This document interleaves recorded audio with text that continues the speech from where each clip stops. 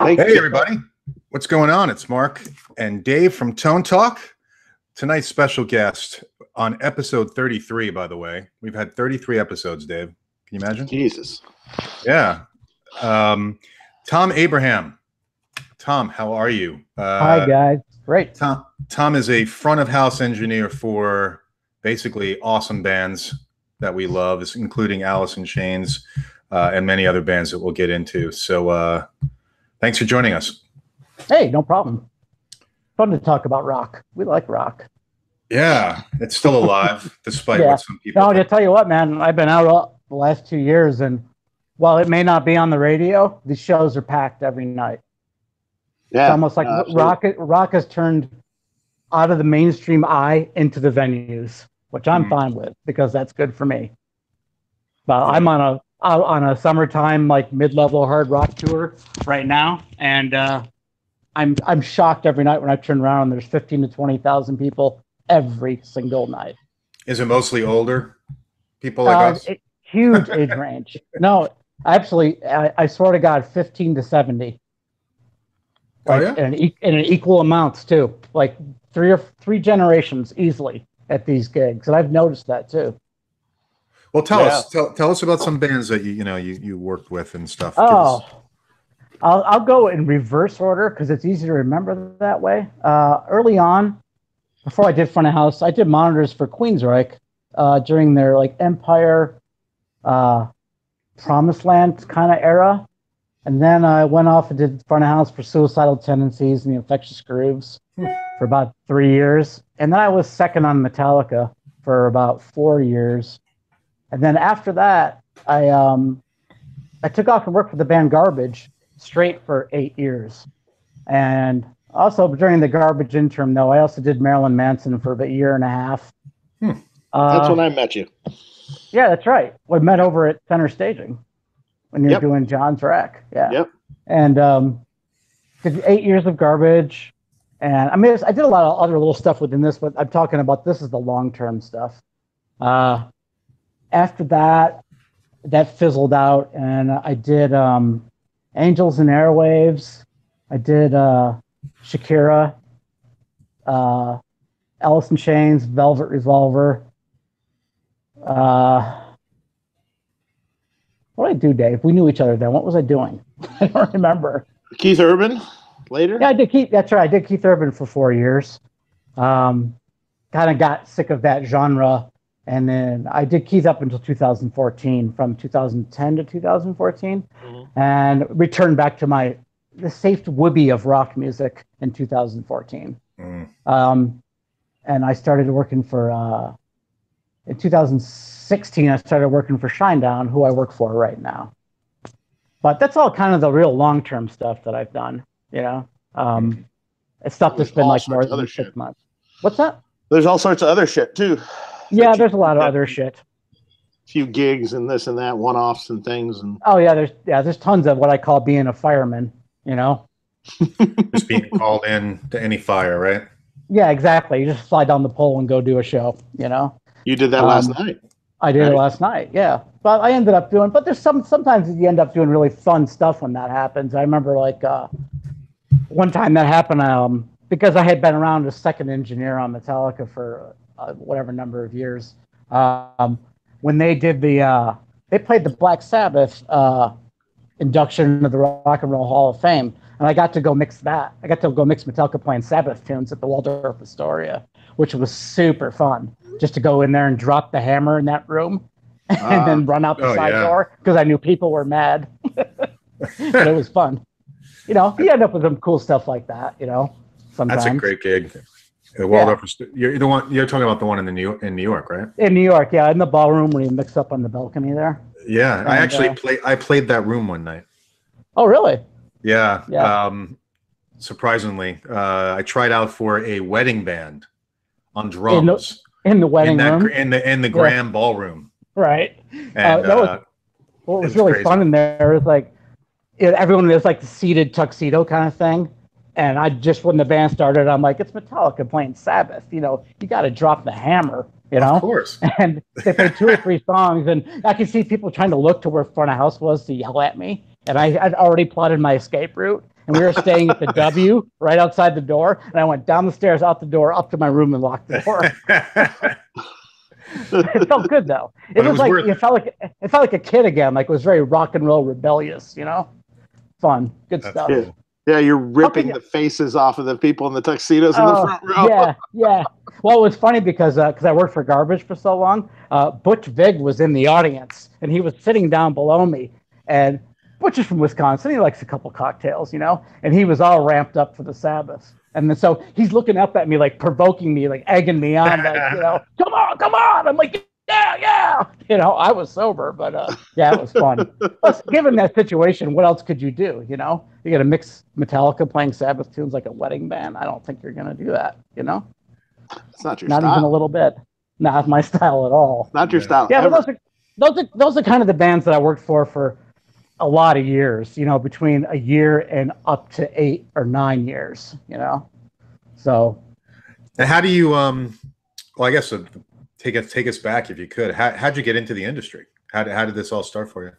How it started was I played guitar in a band in high school, like we all did, and I actually went to college. I graduated college, and I was living in I was born in Syracuse, New York. I was working for General Electric in Syracuse, New York, when I got out of college, and but I was also I had ended up doing sound for the band that I used to be in. I went off to college, and they replaced me.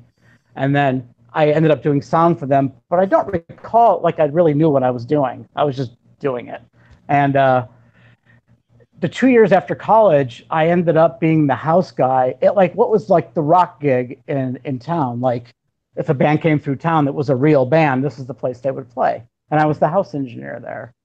And, you know, and this was during the time of kind of the New York hardcore scene. Like we did a lot of like Anthrax, Stormtroopers of Death, Overkill, that kind of place. And we worked a lot though. We did 40 bands a week, you know, and I would get out of work at 5. I'd work to 2 in the morning, go back to work at 8 in the morning, but I was a kid, so I could do it, you know. And one day, you guys know guitar player Vinnie Moore, right? Mm-hmm. Yeah. And so anyway, Vinnie plays a solo show at the club. He didn't have an engineer, so I mixed the show.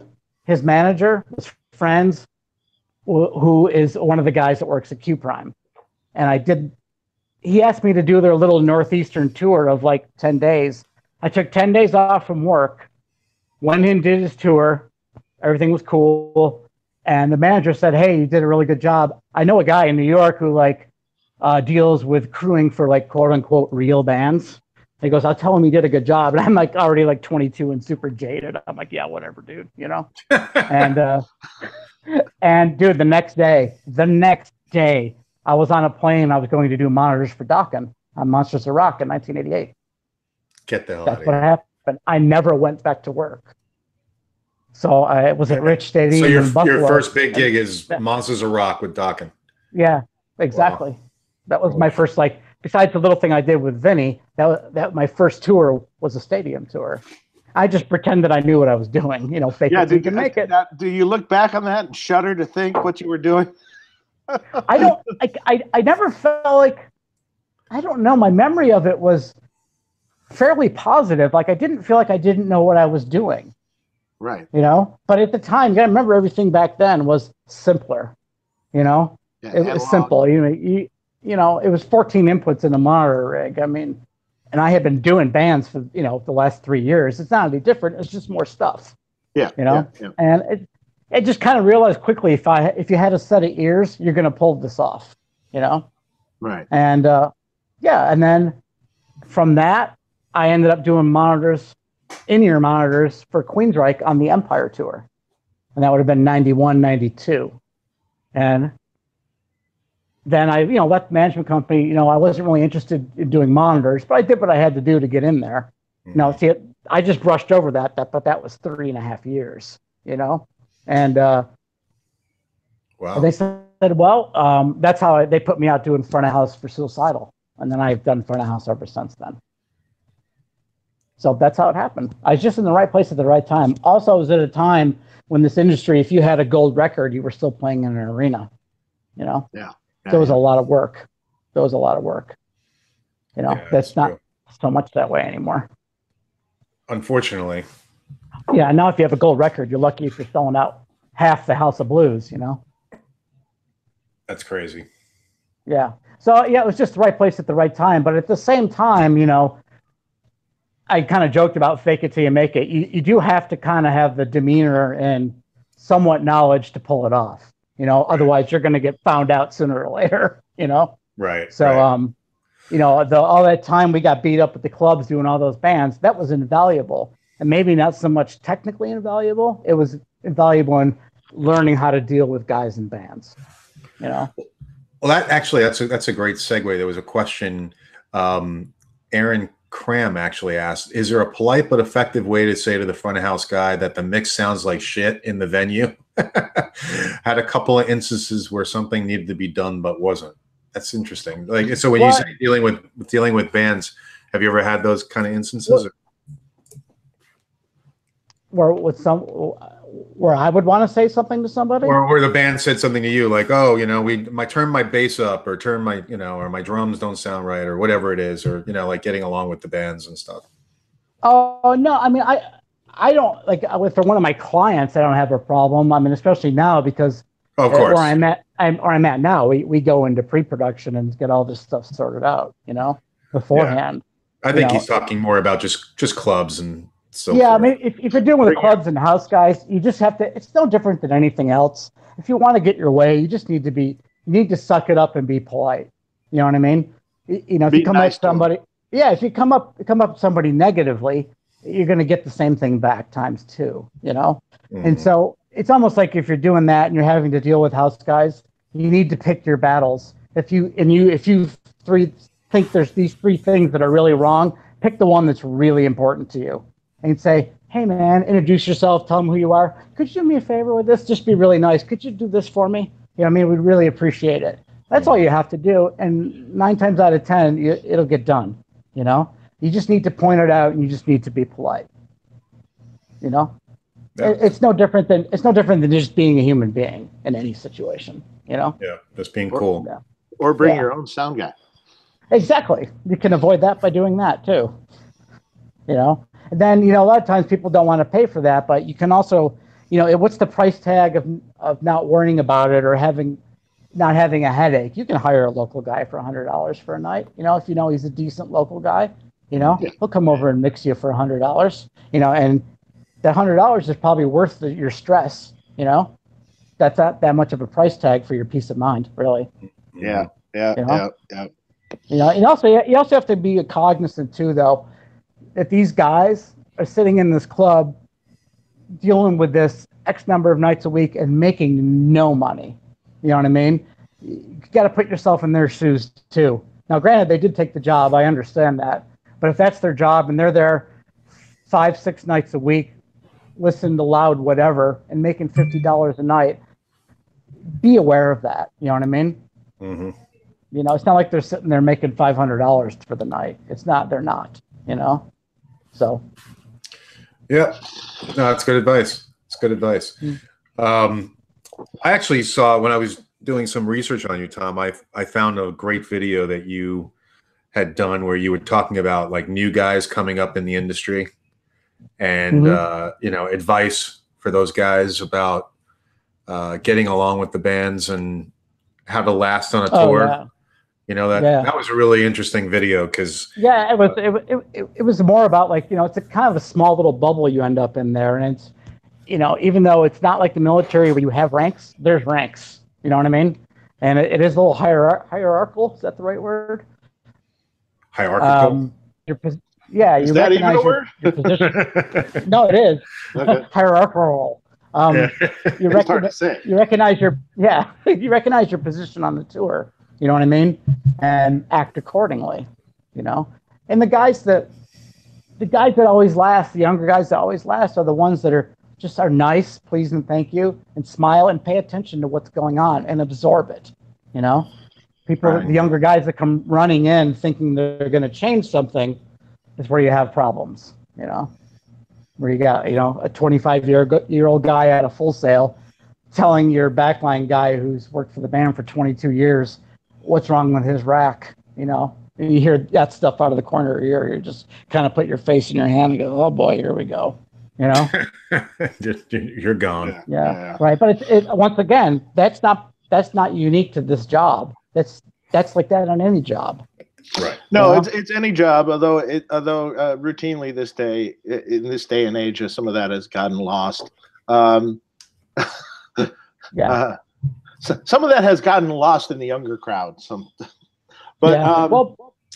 But it's knowing your place and knowing what to say when and how to say it in a way where you're going to get what you want done. Yeah, and I've learned that with artists for years. Yeah, I mean, Dave, you have to deal with it too because you're interfacing directly with some of these people, you know, and like one of the what do you want to call it?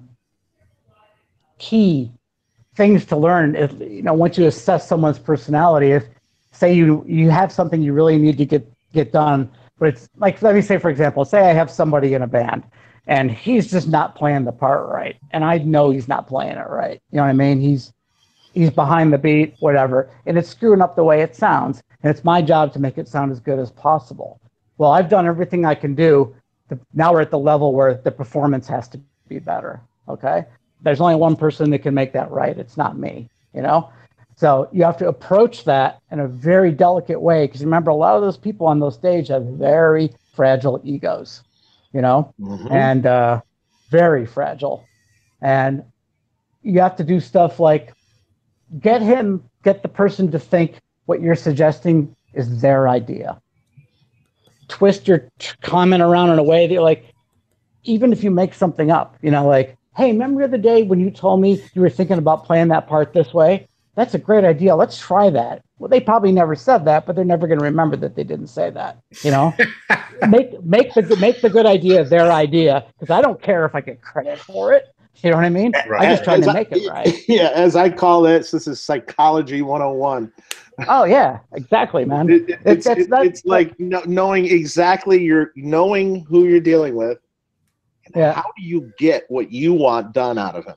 How do you get him to do it and make him think it's his idea or he's happy? And if there's four different guys in the band, there's probably 4 different answers to that question. Mm-hmm. Mm-hmm. And everyone, and like I said earlier about working at the club. What did the club teach you? Taught you how to deal with people in bands.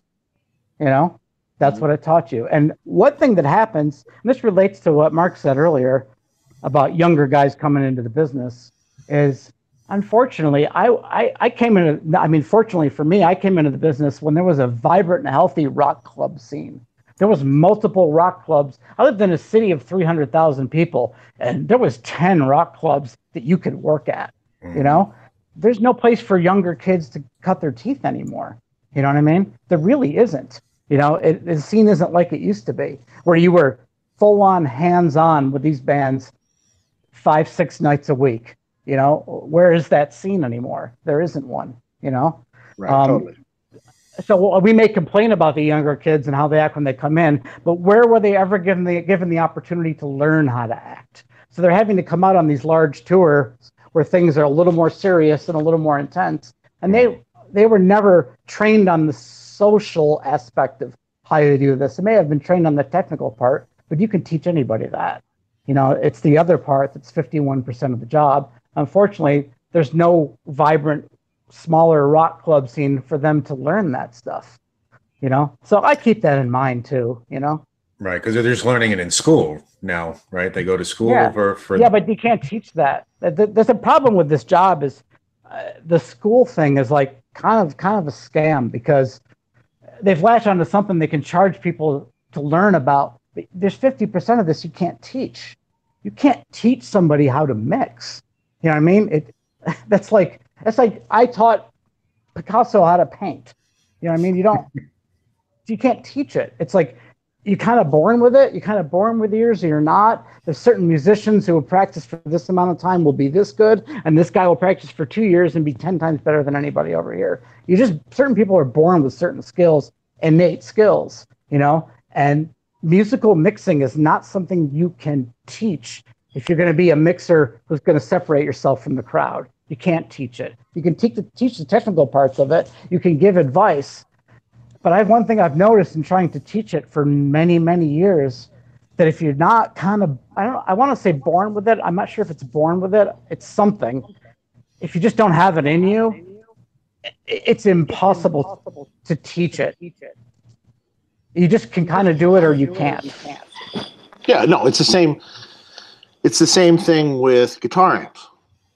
It's you either technically you can learn technical electronics, but it does not mean you're going to make a good sounding amp. It might work properly, but it doesn't mean it's going to sound good. Well, we're both talking about the same thing. It comes down to ears. It's the same thing, right? It comes down to ears again, and that's you know, it's like, I don't think they understand.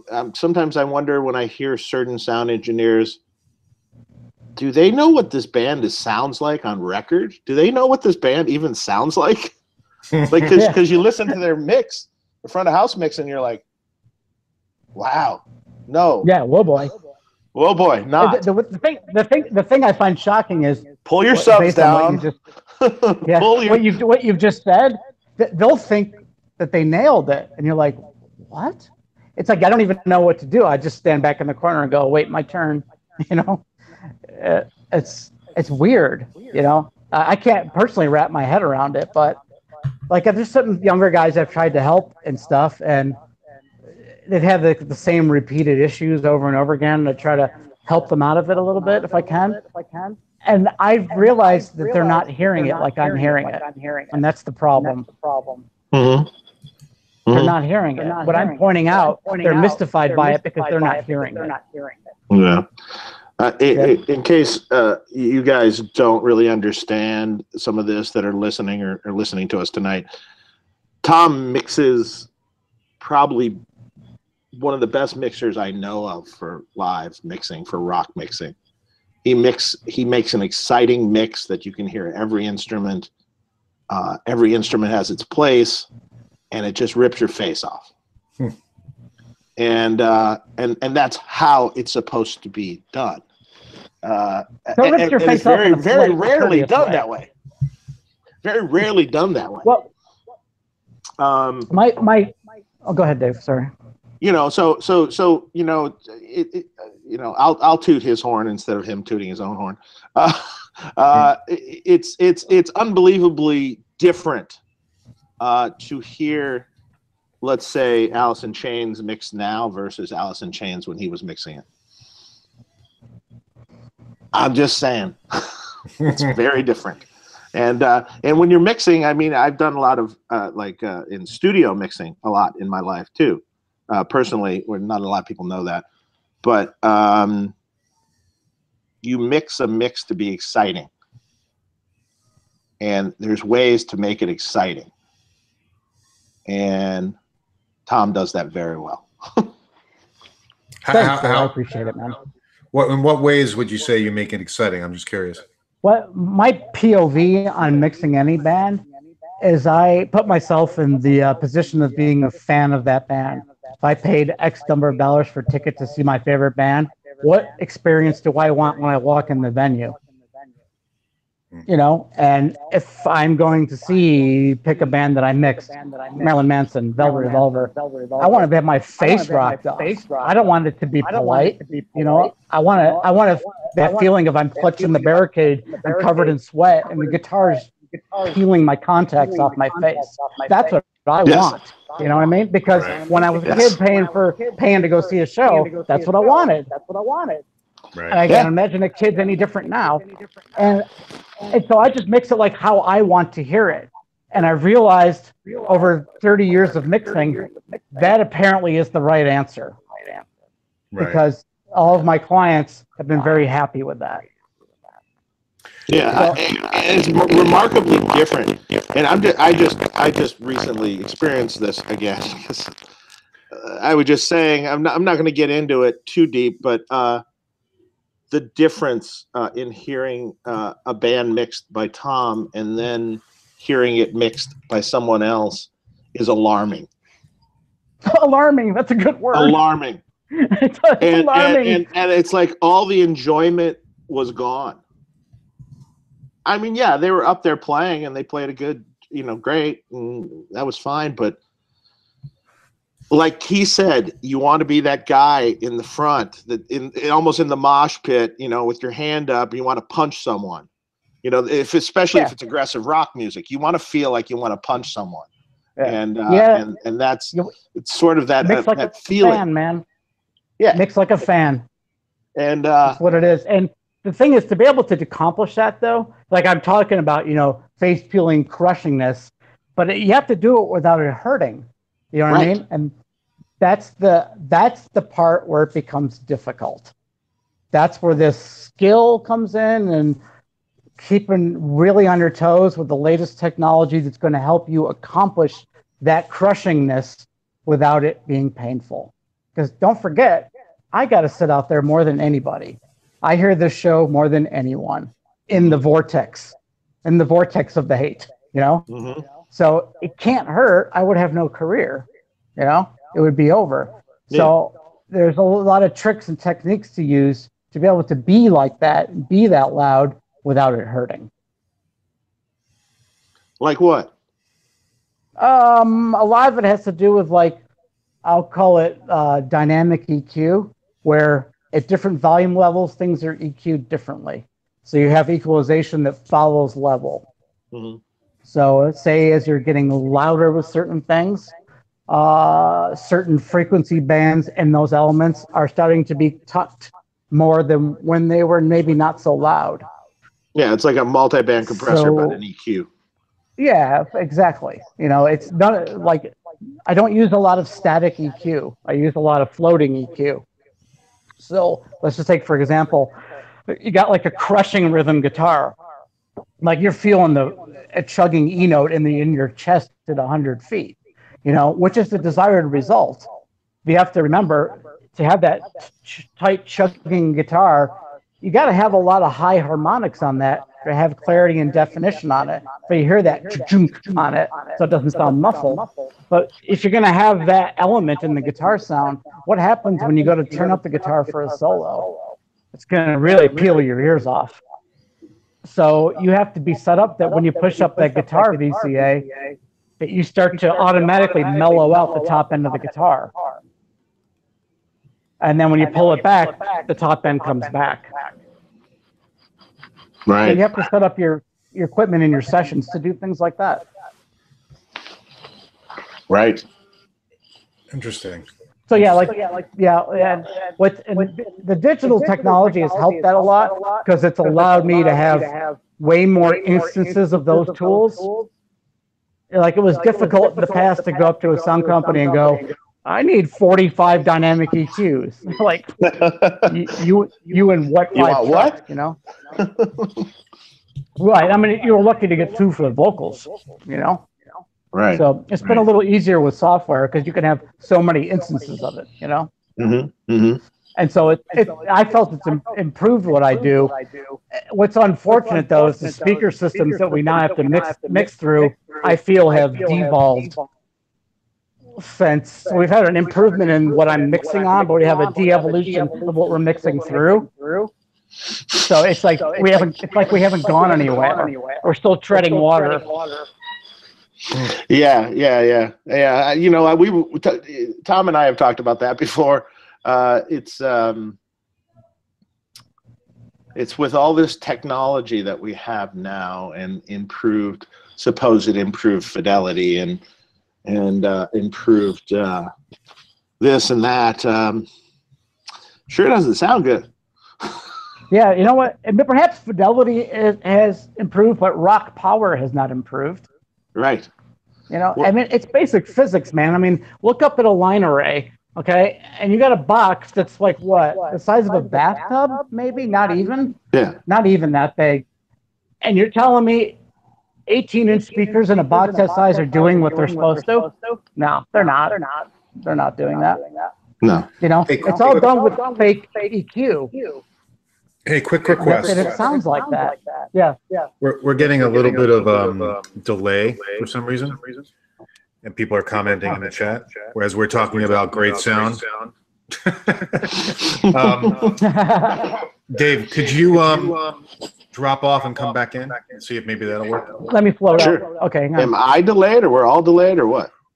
You're not delayed, so I'm thinking if you could just drop off and come back in. Let's see if that works. Sure. Yes. It worked. It worked last time. Hang on 1 second. Okay. You still have me or not? I still hear a delay, but Dave hasn't hung up yet. So. Hang on. Okay.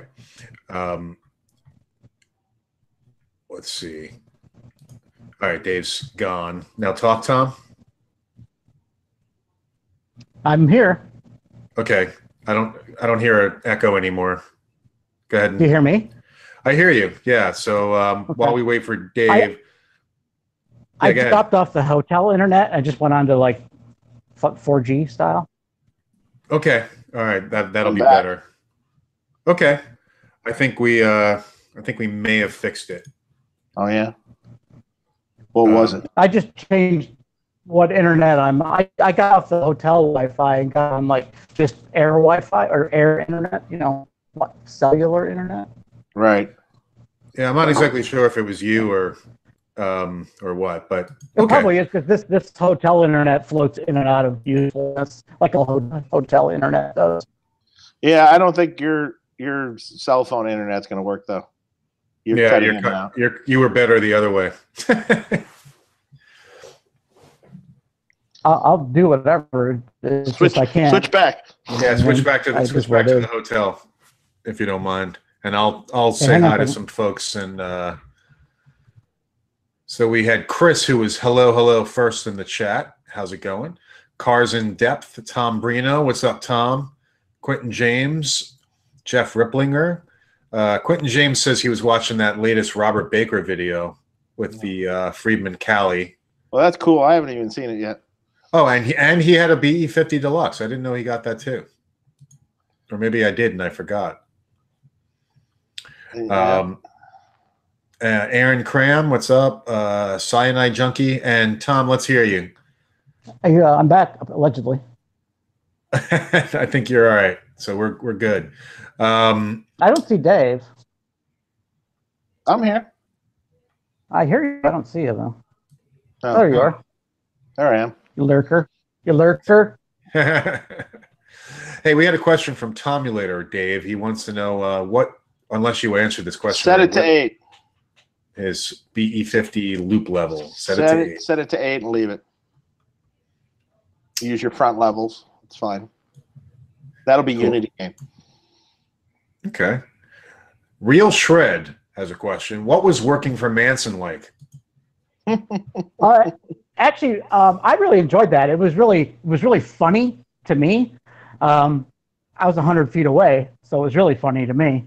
But I was very lucky because I got to do it when Five was in the band, and he was phenomenal. So my band, it's probably the metal band I ever mixed in my life. They were tight and they were so intense. It was really fun to mix because no one's ever going to tell you at that show that it's too loud, Yeah. At all, ever. Those words are never heard. So it was really fun because I got to be really over the top, Like, you could not be over the top enough. So that was really fun. Being around that hootenanny up on stage wasn't super fun, but in front of house, it was a laugh riot, man.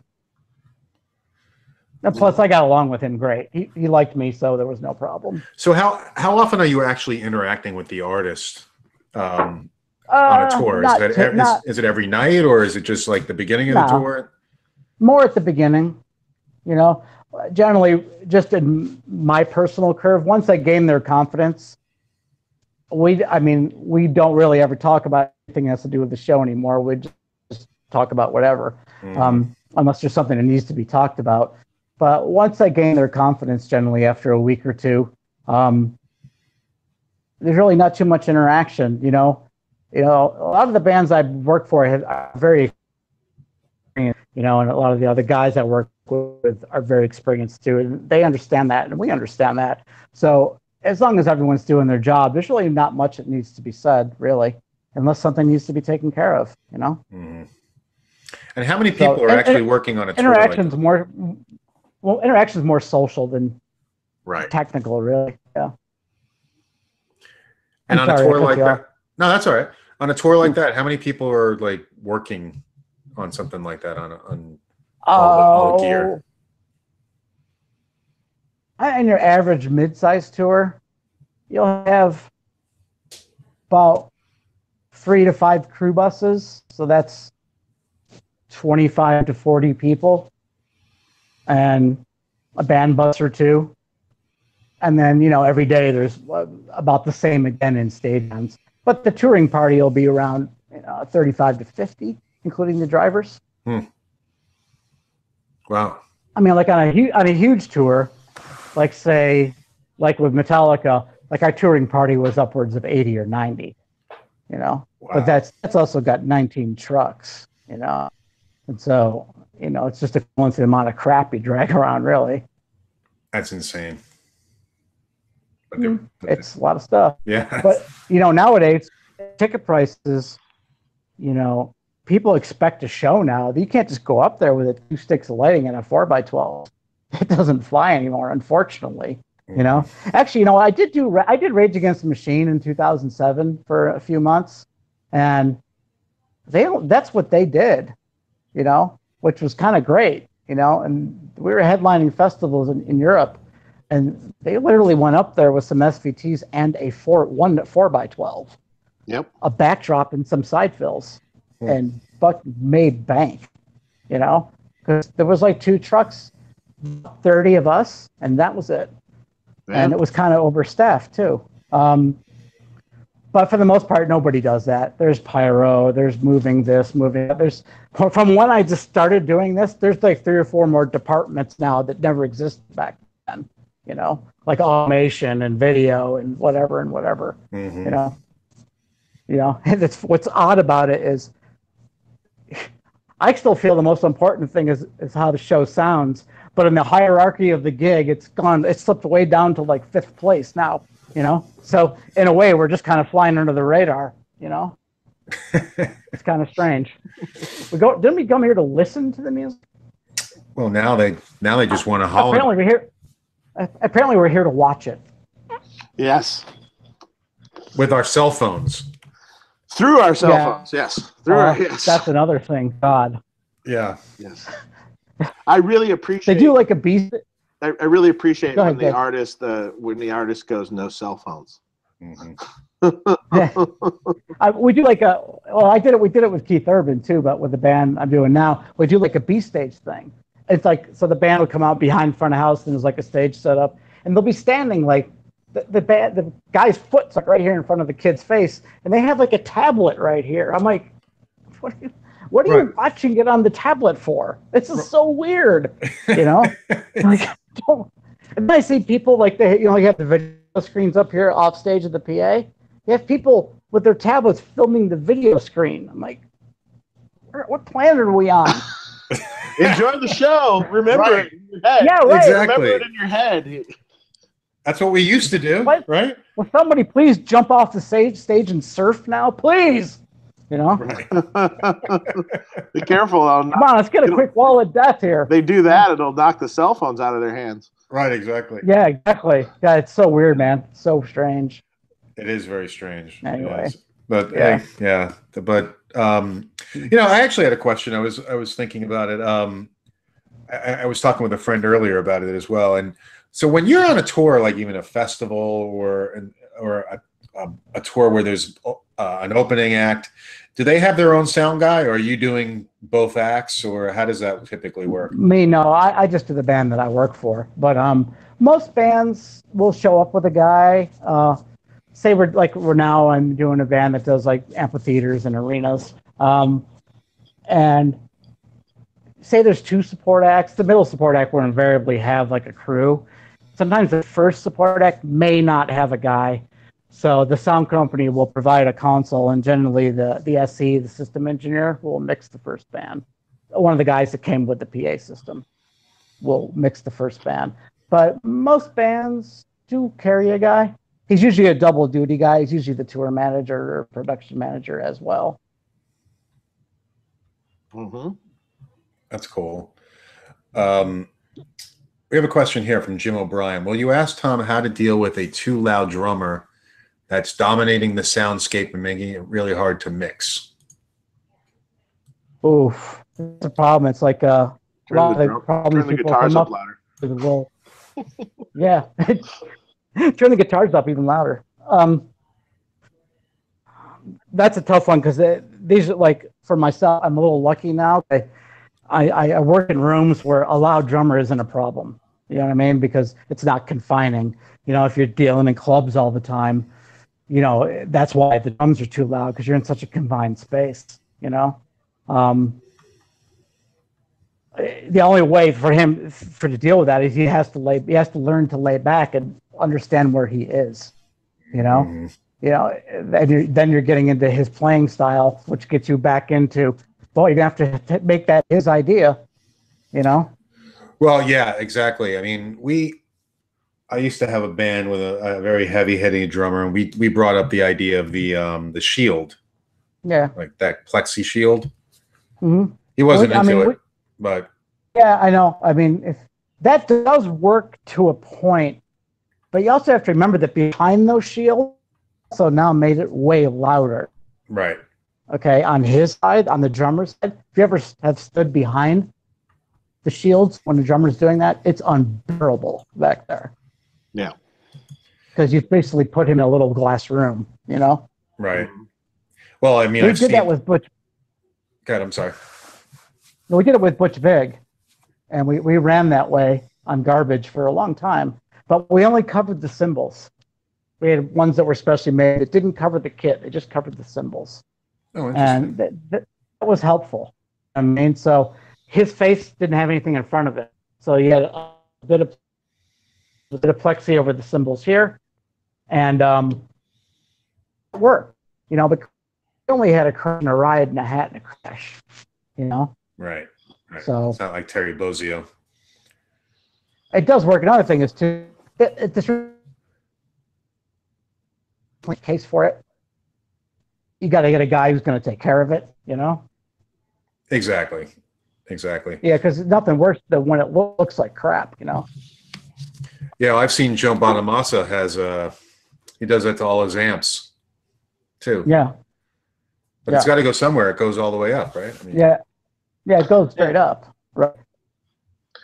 I remember one time, Tom, you said to me, I think we were talking about stage volume and stuff, and you'd said simply, whatever makes the artist comfortable on stage, I will mix.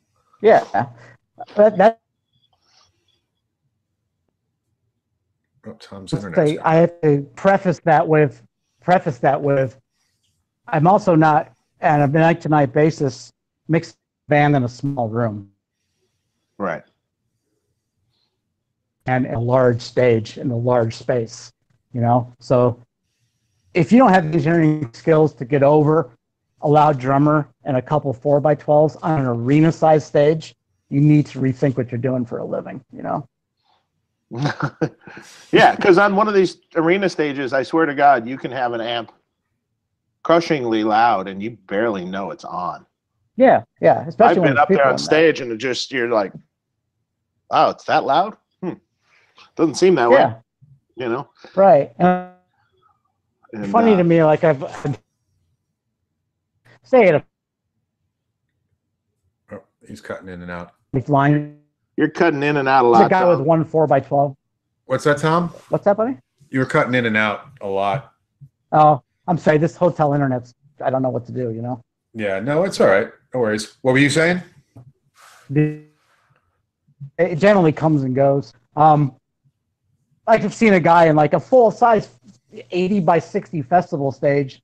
The guy's got like a 50 and a 4x12, but he's got crank because that's when it sounds good. And the guy's like, oh, that guitar's really loud. I'm like, are you kidding me? It's 4 12-inch speakers on an 80 by 60 stage. You know what I mean? Yeah. Come on, man. You can't figure that out? Yeah. You know? Yeah, no, it's a bunch of crap. Yeah. It's like, well, he doesn't want to ride the vocal mic that's right in front of it. Because, you know, God forbid he mix, you know?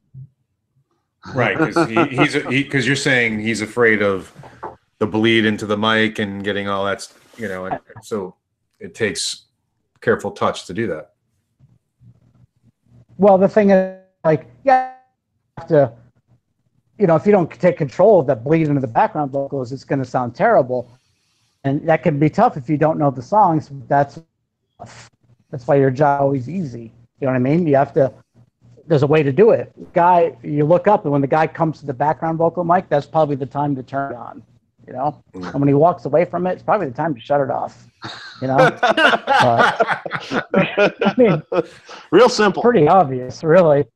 It is real. Another thing is, too, it's like, another thing is like a pet peeve of mine. Like, now, even though I play guitar, whatever, like, people who miss guitar solos live, like, if you're mixing, you must know something about music, right? Like, if the guy's hand went from here to here and the other guy's hand didn't, who do you think's playing the solo, you know? Right. Yeah, turn them up. You know? Or not, don't turn up the rhythm guitar and then leave it turned up thinking that's the solo. Like, what's happening? You know? Stuff I see sometimes is so inane, but it's happening not on a small gig. You know what I mean? It's happening on an enormous gig. Right. And well, if it wasn't so sad, it's, you know, it's funny. It's sad at the same time, but it's funny too. You know. That reminds me of the Metallica gig with Lady Gaga. Oh yeah. Well, when the mic didn't work. Yeah, where she's basically the lead singer for Metallica. Basically, so James Hetfield was nowhere to be found. Yeah, I heard he was. Someone wasn't happy there. Oh, I heard he was so pissed after that. Yeah, but at the same time, you know, no one did that on purpose, you know. That's true. It's true, yeah, but how does that happen? Well, I mean, you know, you can only check. You could check it to the point that you check it and it works right beforehand, and things happen. You wouldn't believe the shit that I've seen that worked 10 seconds before. You know, It happens all the time. You know, and this stuff is so technical now. You know, and you need an IT guy in every damn department on stage just to keep things working now. You know, and that's the problem. You know what I mean? It's not so tactile anymore. Yeah, it's not software-y. Exactly, yeah, it's software-y, and it's not like you know, you're actually having an audio cable running to the mixer. Yeah. It's interesting. Digital snakes and right. All sorts of stuff. That's cool. We've got a question from Big Pappy or Poppy. Either way, cool name. Tom, tips on how to get the bass guitar tight and clear with a nice bottom end while not being muddy in the mix. I can tell you that. The other thing I sent you, Dave, what I'm going to describe to you verbally is exactly what I'm going to tell him. Do this with the bass. And this is universal. It doesn't have to be like a heavy metal bass sound. It could be any bass. I treat all my bass guitars like this, whether it was Marilyn Manson or whether it was Keith Urban. I do the same thing. You have your bass DI, okay? And that's clean right off the bass, okay? Take a line right off the bass. The only thing it would be post is post wireless or post any very particular effects the guy might have. So we'll call it post pedal board preamp. Take your DI there. That becomes your clean DI, okay? That's where you're going to get your low end from. And only get your low end from that DI. Do not attempt to get your low end from any other source of bass guitar input, because you are now going to run into phasing collision and your low end's going to be all over the place. Just take the low end off the clean DI, okay? And you'll be surprised in a PA that at least has some amount of 18s in it and some decent amount of power, how high you need to high pass that bass, okay? I generally high pass the bass at 90 cycles, which seems high on a bass, but it really isn't in a PA, okay? And also, don't be afraid to get into the compression on that channel. Remember, this is a clean bass right off the bass guitar. There is no compression at all, okay? So have your limiter inserted there, 3-to-1, 4-to-1, and be getting into it 5 to 7 dB all of the time, okay, to level it out. All right, make that your low end, okay? To complete the bass picture, take your second line, and I like to use a DI. I don't like to use any microphones. I take a second DI, and I like to use a box that's like a Radial JDX or a Palmer PDI-09, which is like the little speaker simulator box, like a Hughes and Kettner red box, which is not a good sounding one, but you know what I'm talking about. It's a speaker simulator DI. Go up to the bass amp or the bass preamp, whatever is creating the bass tone on stage, and take your second line off there. So basically it's a DI simulation as if you were miking the bass, okay? And then at the console level, I don't know if you're using a digital console or analog, but either way, using a plugin that will generate an amp style distortion, or it's got a tube in it that you can override, or you can actually put a guitar overdrive box on the actual channel insert and distort that second bass line even more. So basically the bass guitar sounds like you've plugged it into a Marshall, like a JCM 800, all right? And then high pass that bass guitar really high, around 200 cycles. So the low end of that distorted amp style sound doesn't collide with the low end of the bass DI, okay? Then combine those two sounds together. So you have the DI taking care of the low end, and you have the distorted thing taking care of the mid-range, okay? And then compress that distorted one just like you did the other bass guitar, and combine those two things together to make the one sound. And that will work, and you'll get a lot of clarity and a lot of evenness that way. And air on the side of it sounding too distorted, okay? It'll sound like it's too distorted, but once you add drums, vocals, and a guitar, you'll barely hear that it's distorted anymore. All you'll notice is you can hear all the notes, okay? And it'll gain you all the notiness on the bass without it sound pointy, because distortion, remember, is mass compression, and it keeps anything from popping out, okay? So second bass channel that's distorted, that sounds like a bass running into a guitar amp that runs from 200 cycles, low pass at around 2.5 or 3K. You don't need anything above that. And a bass DI that you're only really using about 80 or 90 cycles up to about 200 cycles on. And if you're still having trouble getting definition on the bass DI and on the channel distorted bass, kick up 1K, about 3 to 6 dB, about 1/3 of an octave wide. And that's bass guitar. Yeah, so that's similar. Awesome. That's similar when you're making mixes in the studio too. It's pretty much the same sort of scenario. Distorted bass, if it's soloed, you might go, "Wow, that's really distorted." Yeah. Put it in the mix, and all of a sudden you don't hear any of the distortion. Any of it. But what it gives you, same thing with vocals too. If you can, like in the studio, I know routinely distort vocals a bit. If you solo the vocal and listening to it, God, it's distorted. You put it in the track, I swear to God, you have no idea there's distortion on the vocal. Yeah, just no idea. I do the same thing with the snare drum too. But what that adds, and this is where the exciting mix comes in. What it adds is excitement to the audio. It adds excitement to the mix. Even acoustic guitars you can distort. It's really interesting. And again, in the mix, you don't hear it. But it adds like this excitement to everything, and this that. Yeah, it's like it's distorted, but it reads as clean. Yeah. You know what I mean? Like you perceive it as clean, you perceive it as notes.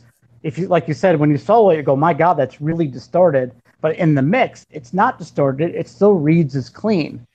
But that's how you get note definition, because that distortion is creating such mass compression, you're creating a real flat line, okay? And mixes are so dense, they're very competitive. You know, you have a tiny little window for that thing to fit without it becoming disparate to everything else, becoming too loud. And if you start to drop it down a little bit, it's going to disappear, you know? And that distortion allows you to have a place to live. But you can overdo it too, though, right?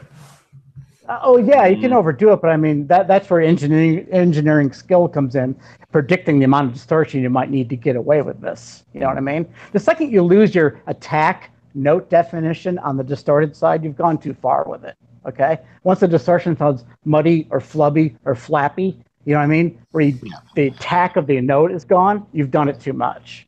You know? Interesting. Yep. We've got a question here from Thrifty Flipside. Does Tom have a preference, indoor or outdoor venue, or does it make no difference? My favorite things to do are big fields outdoors because there's no room competition in those gigs. There's no reflections, you know, just a flat field outdoors always sounds the best. But at the same time, I almost do consistently like the sound of a mid-size arena. You know, like the crappier hockey rink in your town where the AHL team plays. That's like 4,000 to 6,000 people. I love those size rooms for rock shows because they're the right size rooms to have a big show, but they're not so big that people are detached from what's going on stage. And those gigs have a kind of an energy and intensity to me that I like. Also, with audio, you can completely drop the hammer on 5,000 people and they can't get away from it. In an 18,000 NHL size rink, you can be at the back of the room and it's just not going to be that crushing. You know what I mean? You'll be able to hear it fine, but you're not in it to win it back there. In a smaller arena, if you've come onto the arena, you're there to get into it, you know? So I think I like those size rooms for. What about theaters? Not a fan of theaters. No? Not at all. No, theaters aren't designed to do what we do. You know, there's no room to put the gear. There's no proper mix position. You end up mixing under the balcony against the back wall. You can't hear anything but low end. They might be pretty, and people always seem to think theaters sound good. They don't sound good at all. They're terrible sounding for the technology we use. We use line arrays, which are wide dispersion, but they hang against the wall. So 50% of the PA you're using is blowing right into the wall. That's creating a massive reflection, and you can't turn that off, you know? And I don't like theaters. I mean, the size of it might be nice for a show, but for audio, I don't like them at all. I like big outdoor shows and like a flat field show, and mid-size arenas are nice. Do you remember mixing Alice? One of the first times I saw him in Detroit. I came to Detroit, and you mixed them at St. Andrews. Oh man, yeah. Well, that's with the box PA. That's those kind of games are like, that's like you've gone back and taken like a boxing class. You know what I mean? Where it's like you against the venue. You know what I mean? You're going to try to bring each other down. You know? But it was crushing. Crushing. I know the band hated it, but it sounded fucking great in that room. Yeah, well, it's fun because you can bring it because you have to bring it. You understand what I mean? Yeah. You're in St. Andrews in Detroit. It's dirty. It's nasty, you know. And there's a heavy rock show in there. When you walk in those doors, you want someone to be delivering the goods in there. You know? Yeah. Yeah, hell yeah. Hotter than hell. I remember. Dude, so hot. The VIP area was upstairs, and so you walk in from outside, it was relatively cool. You'd walk in, okay, it's a little warm, and then you walked up to the top of the stairs, and all of a sudden you went. It's like it was top of the stairs was like a whole other weather system. Yeah, exactly. Yeah. And at this time, I think that was 2008, maybe. Yeah, 9. It would have been 8. Yeah, it would have been 2008, the beginning of Black Gives Way to Blue the tour, I think. Yeah, it was after I finished Velvet, and we did the rehearsals for Black Gives Way to Blue. Yeah, and at that point in time, they still allowed smoking in the places in Detroit. Yeah. And so not only did you walk upstairs to 100-degree temperature, everyone up there is fucking pounding Cowboy Killers. But again, still, the show was killer. I know the band said they had a horrible night that night, but you wouldn't know it. They were pros. So yeah. Yeah. Oh, they're totally pros, man. You would never have known. I was like, this fucking rocking.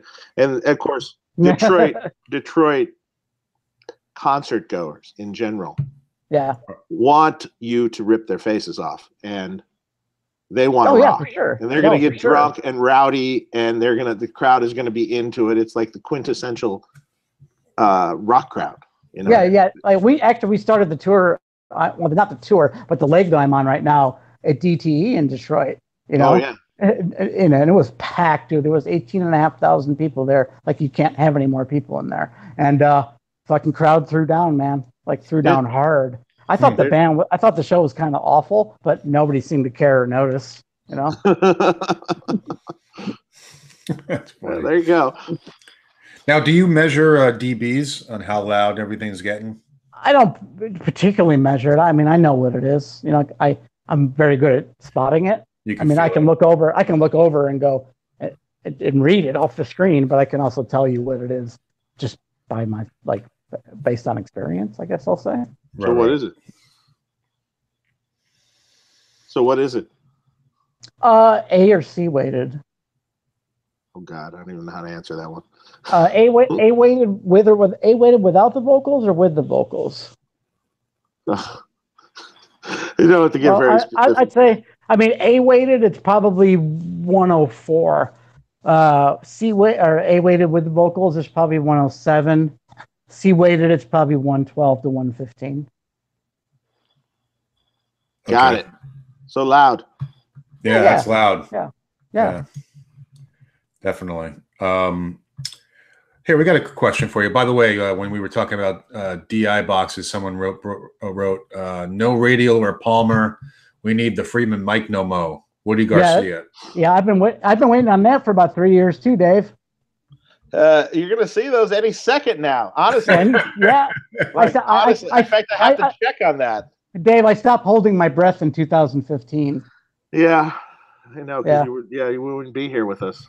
Yeah, I've actually done, and honestly, everyone who's paying attention, that's the thing out of the back of the runt, right, Dave? Yes. Yeah, I've heard that when it was just the little PC board, and that by far, I mean, I live on Palmers and I lived on JDXs to this day. That's all I use, and that the Friedman one is by far the best sounding one I've ever heard. Like, not by a little bit. It kills the other ones. It sounds like you're standing in front of a cabinet. It really does. So I can't wait to use them. I have one sitting next to me. Great. that helps me. I'm gonna have to collect. I'm gonna have to collect the prototypes and send them to you, Tom. I'll even buy them. They're so cost effective. They replace all those stupid microphones you don't need. Yep. That's true. Yep. Andy Pessia has a question. He says, I use a torpedo cab DI to front of house fed with my line out from my BE100. Mm-hmm. Okay. What are the best frequency ranges I should feed front of house for a good starting point baseline? Frequency ranges. I'm not exactly sure how to interpret that question. Wait, for a bass or no? BE100, he said, right? BE100. Fucking guitar, yeah. Well, you got, it's just an I. That's an IR loader, so you're just feeding them. He's going to get the frequency response of whatever impulse he's loaded. I would just put it on the one you like and that you think sounds right, and give it to the front of house. I mean, they should probably just high pass it a bit. Mm-hmm. Yeah, you high pass it and probably take a tiny bit of high mid off of it and be done. You know, another thing is too, I noticed in his question that he said that he was taking it off of the line out of the B100. If you can on that particular unit, you want to take it off the speaker out. Well, that is the line out. The line out is off the speaker, so it's just a pad. It's off the speaker, and so it's not an issue. It's the same as the pads in the cab thing. Does it get the same feedback as from the speaker? Same thing. Oh, it does. Okay. Yeah, it's a line out directly off the speaker jack, so it's just like the pad that's already in the. Oh yeah, like I always don't take Palmers or JDXs off preamps out. I take it off speaker outs. Yeah, it is. The line out is off the speaker out. So. Oh, okay. I retract my statement. It's just basically like a variable pad that you can just control the level and do. Oh, okay. I got you. Yeah. Yep. No, so that's fine. What he's going to send front of house is going to be what the impulse response that he's loaded dictates. Yeah. It's not a changeable thing on the unit. What you're sending is what you've loaded. Oh, and if you're talking about, and here's another thing on that box, if you have turn off all your power amp simulation and turn off any EQ on the box, don't use any of that stuff. Yeah, just a great put your favorite IR in there. There's some really good ones now. Yeah, that are done by various companies. Or even there's a few decent ones from them, and I mean, all front of house needs to do is probably high pass that at about 150-ish in a PA, and maybe take a little bit of 3K out of it, and you're probably fine. Hey Dave, oh sorry Tom, go ahead. And then turn it up louder than God. Yeah, don't have these and don't have these mixes that I keep hearing when I go to a show where it's like it's a guitar band. Right. Why is the guitar band? Why is the second loudest thing the kick drum so loud? Right. It's a guitar band, and the guitar should be on top. Yeah. You ever listen to their record? Huh? Weird, huh? Yeah, listen to their record and see how that sounds, and then hey, there you go. Yeah. Well, but you know what? Part of the issue is, go ahead, Dave. You know what I was noticing too, though. There's some stuff about. So, like for instance, Alice, when you were mixing Alice, I would notice that it would seem like there'd be a lot of ambient on the drums, like a lot of. I don't know if you added reverb. I don't know what you did. Added reverb to the drums, so the drums sat back. And the guitars were drier and more in your face up front, except when there needed to be delays on it and stuff, which you added. And then the bass kind of sat even with the guitars, just kind of like one frequency spectrum. Yeah, like the glue. Like glue. Yeah, so the bass and the guitars are the same. It's just taking up different frequencies. Yeah. And then the vocals were a little above, just a little above the guitars. So you could hear them, and there was also nice ambient reverbs and delays and things on the vocals, where it gave it. Not only did the mix sound wide and huge, it also sounded deep. So with the drums kind of being a little more ambient and very, very much a lot of attack on them. Yeah. You had a lot of attack on the kick, so nothing fought each other. So the drums weren't in where the bass frequencies were. They were very cutting. Kick drum would just punch you in the chest, really really good, and then nothing fought each other. So you would hear every single instrument as it should be, clear as day. Yeah, the drum and bass thing forward and backwards is accomplished with parallel compression on the groups. And there was a ton of reverb on the drums, but the reverb was very, very loud, but very, very short. Like almost like a slapback. So the drums and bass always sat in their quote unquote designated spot, because on that parallel compression, if Sean or Mike ever laid back, they got turned up, and when they laid in, they got turned back down. So I never had to touch the drums or bass. By virtue of parallel compression, they always sat where they were supposed to, because I was too busy with the guitar and vocal to do that anyway. And the guitar sits very dry right in your face. So what you heard was the intent. Yeah, which I know that was the intent. I was just making a comment on it, because when analyzing it and just listening back to it, it's like, oh yeah, I totally understand this. But also like the DI sound of the guitars, seemingly in if you just heard the board tape, would seem pretty dry and up front.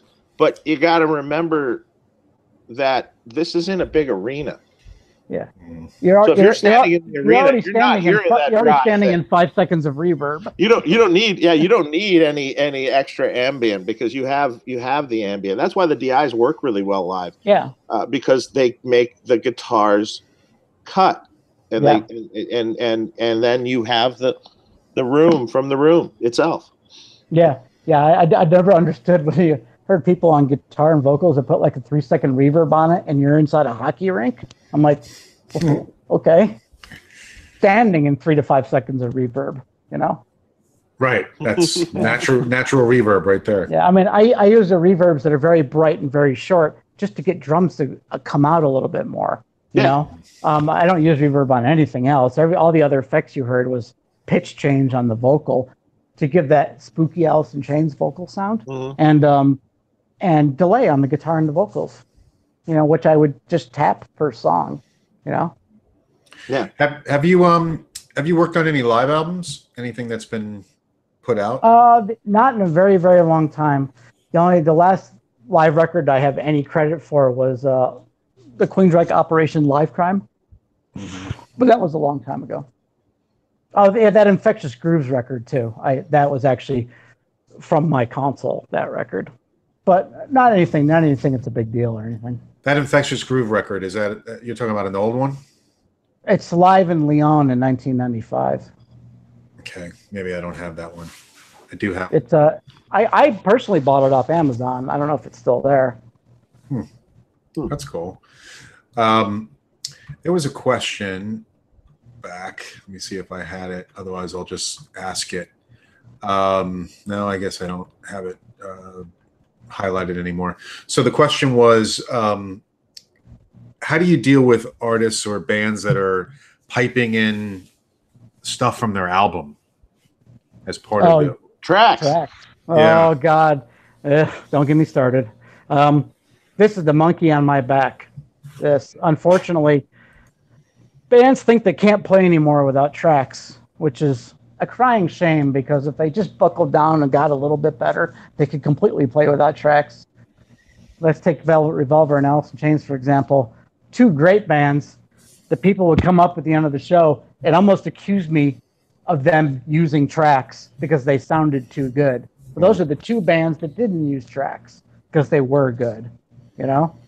And that's the truth. Tracks are a very difficult thing. If it's going to work, it takes a lot of time. And if you're not going to put the time in, you might as well not use them. You cannot take your tracks from the studio and play them through a PA system. It doesn't work that way. It's horrendous sounding. They are way too hyped in the high end, the high mid, the low end. It doesn't work. Okay? You have to stop per song, per track, and figure out with the mix you already have, with a heavy kick drum, a heavy bass, a loud guitar, and a vocal, where these tracks are going to fit in with that. Okay? You have to make that determination per song, per verse, all right, in advance. And then you have to sit there in EQ and high pass and compress and low pass those tracks to get them to fit in to what I talked about before. That is going to materially take you'll get 5 songs a week done if that's all you're doing. And for you to accomplish that, you have to have already completed your mix of the band, okay? Then you have to go and play the tracks back through the same system you're going to be using or equivalent. You can't play the tracks back through studio monitors. You have to play them back through monitoring, quote unquote, something that acts like a PA, because that's what you're going to be playing it through, something with horns and 18s and all that stuff, and EQ the tracks around that, okay? That's the only way you can get them to fit. Otherwise, you're going to be chasing that all night. You will not be mixing anything, and it will still sound terrible. And that's what you have to do to make tracks right. It's a huge commitment, okay? And it takes a lot of work. It takes a lot of work, man. And a lot of people don't do that commitment. No, they don't. Nobody does. Which is why it all sounds like crap. Yeah, exactly. You know, I blatantly, like, I refuse. Like, if they're not going to take the time to do it, I say, I'm sorry, but I can't help you. You know, because I'm not going to set myself up to fail. And that's what that is, okay? And that's the truth of that, you know? Now, I'm not talking about a siren sound effect that happens once in a song somewhere. I'm talking about every song has got percussion tracks, a layer of guitars, a layer of keys, fake backups. The lead vocal sings here, but it doesn't sing here per song. And I'm talking about 10 tracks running per song, that level of density. That's what you have to do to those to get it to work, you know? How often is that happening? Every damn day. Wow. Yeah. The only two, put it this way, in the last, since the mid 90s, I think there's only at the top of my head, the only 3 bands that I've ever done that I haven't had to deal with that was Alice in Chains, Velvet Revolver, and Rage Against the Machine. Every other band was Trackfest. So Metallica, Trackfest. No, I wasn't mixing Metallica, and that was before the mid 90s. Oh, okay. I was second on Metallica. I was a system engineer. I see. I said from 98 onwards. Gotcha. My Metallica stuff after 1998 was like just one-offs, like at the award show kind of thing. Mm-hmm. There's a lot of that, and what sucks about it is it sucks the life out of a show, man. The second you force a band down to a click track, it sucks. You know what I mean? I can tell the difference now. You know what I mean? I've seen, even with the band I do now, you know, like I've seen the click track fail and the band just kind of do their own thing. And I'll go back and go, my God, that was awesome. You know what I mean? Like they came to life. Right. Like, you can play with each other. You guys can play. You know what I mean? Like, go ahead and play. You know, it's weird to me. It's almost like the band needs to hear it more than the crowd ever cares. You know? Right. It's a strange thing, and it's really prevalent nowadays, and it's really unfortunate because I get to work with, like, even Keith Urban, man. Like, that band was incredible. That's like a who's who of Nashville players, you know? And it was like the tracks were the most important thing. I'm like, you see who's playing drums? Do you see who your guitar players are? Well, what do we even have these things for? You know, it's so silly. But I don't know. People just have this in their head now. You know, now I understand that a lot of stuff in the show is driven off time code now, so the drummer has to play to a click. But it doesn't mean you have to have audio pushing out. You know what I mean? Right. He can play to a click that generates time code for pyro. That's fine. You know? And I get it. There's a lot of big visual stuff that might have to come off that. But that doesn't mean you have to have tracks running with the guys who can play. Now, I'm lucky. All the bands I work for, everyone in these bands are really good. They're really talented, and they can play. It's just I get bummed out when their playing is hampered by the fact that you're playing along to a CD, basically. Right. You know, well, I don't get it. But, I mean, aren't there some cases, and I'm just speaking about maybe guys like, you know, McCartney or who are doing things that were done in the studio that can't possibly or are very hard to redo live. But you're talking about isolated things within a song. Right. I'm talking about full track density for an hour and a half. That's insane. In every song, you know? I'm not even sure that McCartney is using a lot of tracks, or if any. Really? Yeah. I mean, most people. A great band. Oh my God. Yeah. Well, most people that's amazing. That are more experienced and aren't so, what do you want to call it, driven by visuals, will understand no matter how you play the song the crowd likes, no matter how you arrange it or instrumentate it, they're going to still love the song. So if you have something in this you can't do off record, it's impossible to replicate, put on an acoustic guitar and sing an a cappella. They're still going to cheer. Mm-hmm. You know, they are, you know, and whatever little thing you thought on the record was the biggest thing in the world, if it's a good song, you can strip it any way and slice it any way, and it's still a good song. Mm-hmm. Right. You know? Yeah, it's true. It's interesting. I forget who said it back in the chat, but they were saying that I'd rather not have all the big fluff with all these shows and have cheaper prices. Yeah. You know, I kind of agree with that. But then again, you can, I don't know why it popped in my head. It's not like I listen to this guy at all, but Ed Sheeran. Yeah, I know who he is. Right. This guy gets out there with just an acoustic guitar. Yeah. I mean, he has no overhead. Yeah.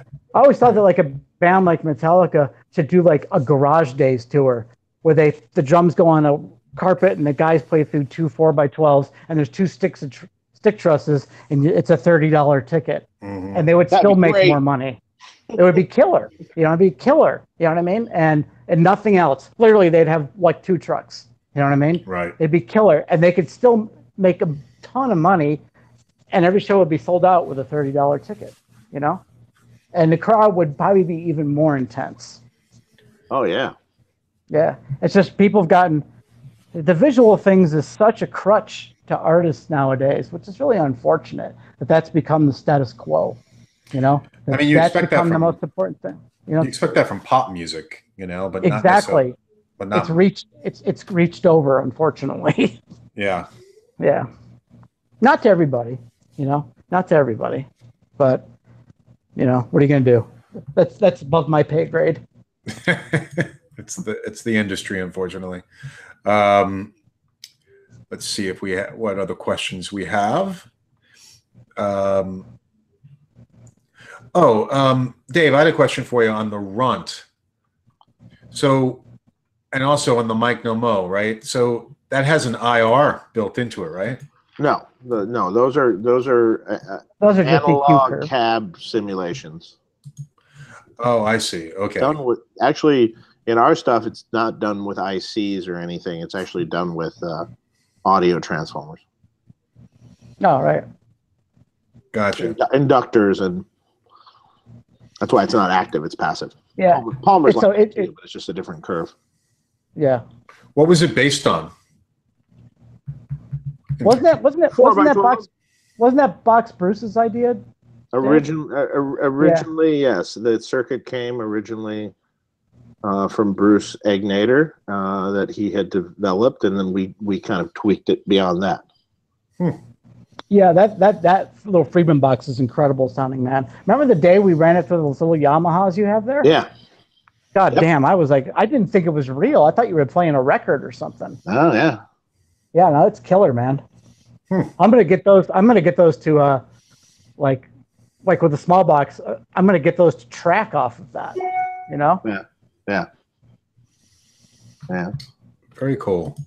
Those the Mike No Mo's, they're just like the Palmer. They're just a pass through to the speaker cabinet, right? Yes, correct. Mm-hmm. Yeah. Same thing. Right. Same idea. It's the box. Remember when I had that prototype in Jerry's rig? Yeah. And it's different. The box. Is it smaller now? Yes. It's hold on. Hold it up. So it's right here. Oh, okay. Right. So it's kind of box. Size of a DI box. Size of a DI box, like maybe a radial DI box or something. So speaker in, speaker out, and line in? Speaker in, speaker out, no line in. Level on the front, ground lift, and 2 different voices. Is there padding on it? Yes. 3? Yeah. Is it like 0? Two-way. Two-way pad. Yep. So you pad it down like a 50 or 100 watt head, and smaller head you don't? Yeah. It just depends on what kind of Palmer style. Yeah, it just depends on what you'll know if it's distorting. Right. Oh, you'll hear it. Yeah. You'll hear it. Yeah. Let's see. Okay, and Adam Stewart had a question. When someone like Butch Vig is in the band, does it make the sound engineer's life easier or harder? Actually, I've been asked that question quite a lot because everybody in that band, I mean, Butch was obviously the most famous guy, but everyone in that band, besides Cheryl, was a producer, engineer kind of person. More producers. Every guy in that band produced bands, and so that's a very obvious kind of question. But it was funny. They were more hands off than anybody I've ever worked with. They were very happy to not have to deal with it. Right. And they also said, "We don't know anything about live sound. That's why you're here. Let's go have cocktails." That was their mentality. So they literally never said a word. They just let me do it the way I wanted to do it. That's great. I don't recall them ever saying anything to me, even at the beginning.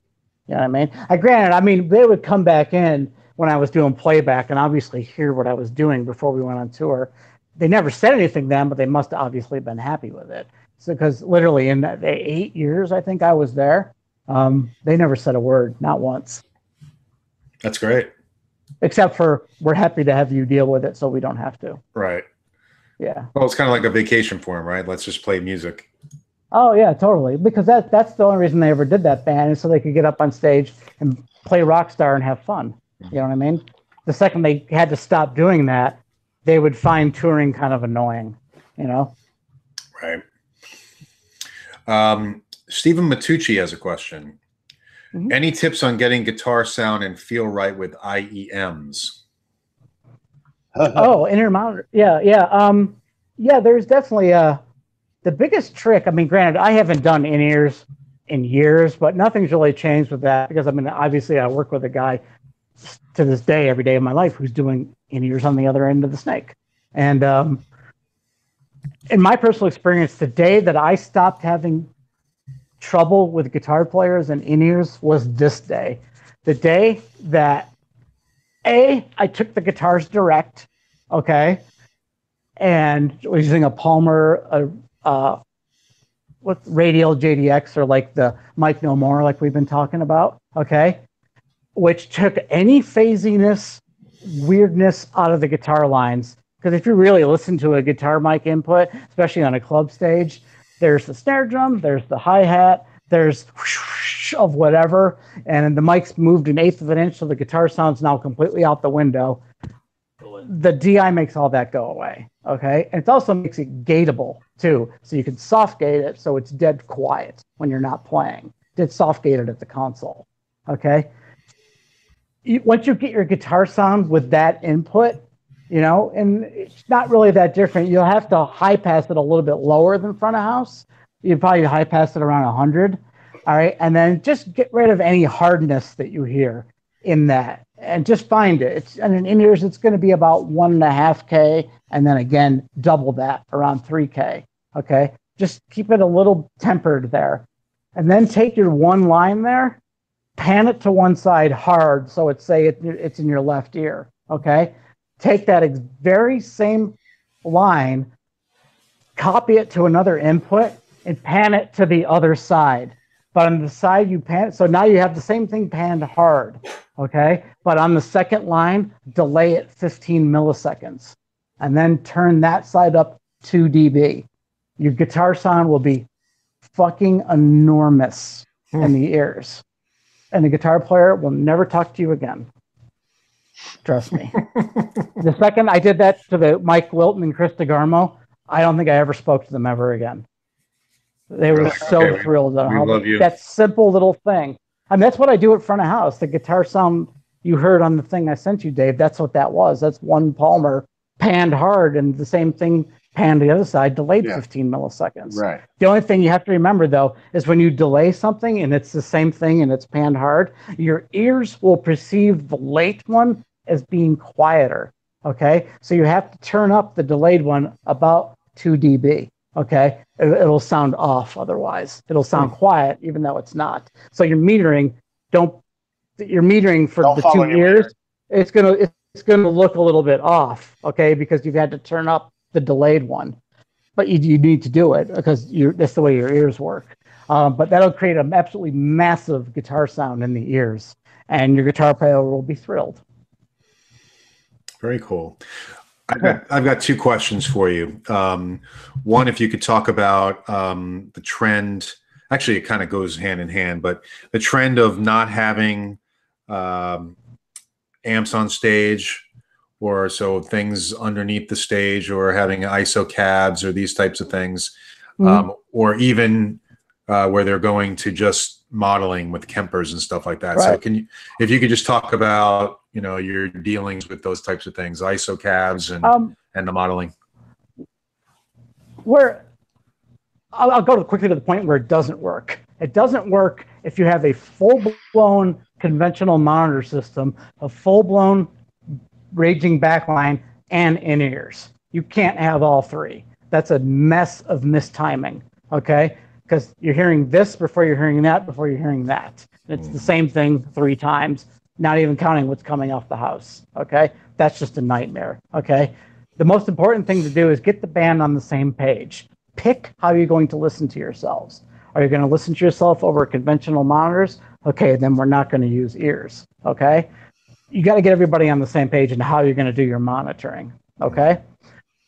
Then, if you're going to have 4 guys that are hell-bent on conventional, but the singer's hell-bent on ears, then you got to make sure there's a spot on the stage that the singer can go that's quote-unquote his happy place, okay? That there's not really any competition there, okay? He's got a place downstage center that there's not really a whole lot going on, okay? Now, I understand this too, because I like to play and stuff too. You don't need to have X number of 412s up there behind you. You really only need 1 or 2, okay? And if you have, even let's say you have 2 412s per guy, just keep them on the floor, down low, where you feel it down low in the bottom part of your body, okay? And then put your ears in, and that's not going to bother anybody who's mixing or doing ears or anything, because it's down here, it's down low, it's 3 feet below the microphone, okay? Now, you can't double stack the cabinets, because that's going to be a problem with the vocal mic. But if you have 412s down low on the ground, that's not going to bother anybody, okay? And even if those 412s are being sent up to 2 wedges in front of the guy, that's the guitar player's alley. That's his little spot, okay? But you got to keep it contained to his spot, coincidentally on stage right or the other side of the stage. And there's also not to interrupt you on that, but do you remember John 5 when you were doing him? Oh yeah, dude. His little world of hell right there. Yeah, Two monitors blaring back at him and 2 stacks blaring. His side fill was a full-on like club PA. He was doing that to piss off Manson though more than anything. He was just doing that to make Brian mad. Out of his area. Yeah, exactly. Because I couldn't even go up there. Like if I went up to do roadie line check to play guitar for the monitor guy, I couldn't stand there. Like when I did Motley Crue, it's the same thing. Mick Mars is the same way. I can't stand in front of the guitar rig with the monitors on. Like it shuts my head off. It's like it's so loud that your ears shut down. Which is why those people can't hear. But yeah, getting back to the actual question, there's no problem with having a couple 412s on the stage, even with them moving some air. I'm not saying AC/DC volume, but like good nominal volume where you feel them, as long as they're down low, okay? And if that guitar player doesn't want to wear ears at all, and he wants 2 wedges opposite the 4x12s, that's fine. As long as you keep everything tonally pleasant, it's not high MIDI and screeching and horrible sounding, keep it fat and warm, and keep him in his little power alley there. Each guy has his little spot, you know what I mean? That way they can pick or choose if they want wedges or if they want ears, okay? The other thing is too with, like say, for example, the ISO cabinet thing. Conceptually, the ISO cabinet thing is not a bad idea. It's just functionally, it's a terrible idea because unless you're just using the cabinet that's in the box, the ISO box, as a load to take a DI off of it, that's fine. But miking inside of an ISO box is horrible sounding. Sounds like shit. It's terrible because there's so much air pressure on the speakers. And remember, a microphone diaphragm is a really tiny little sensitive speaker, okay? If you're getting pushback on the actual 12-inch speaker cones, imagine the pushback you're getting back on the little microphone ribbon. You know what I mean? So the microphones and everything inside that cabinet, it's so loud in that little tiny space. The amount of air that's being compressed up against the microphone renders it broken sounding, basically. So it's useless. You can't mic anything inside of an ISO cabinet unless it's literally the size of a room. Okay, so like what we did because even though I took everything direct off Jerry from Alice, we had a Royer up there for the monitor guy. And so what we did, we just took a 4x12 and put it off upstage left, not even pointing at the stage, like pointing at the loading dock, and put the mic there. And that was the ISO cabinet. It was skull-crushingly loud, but it wasn't near anything. We just put it off in the back corner and put a mic in front of it, so the mic had somewhere to breathe. You know what I mean?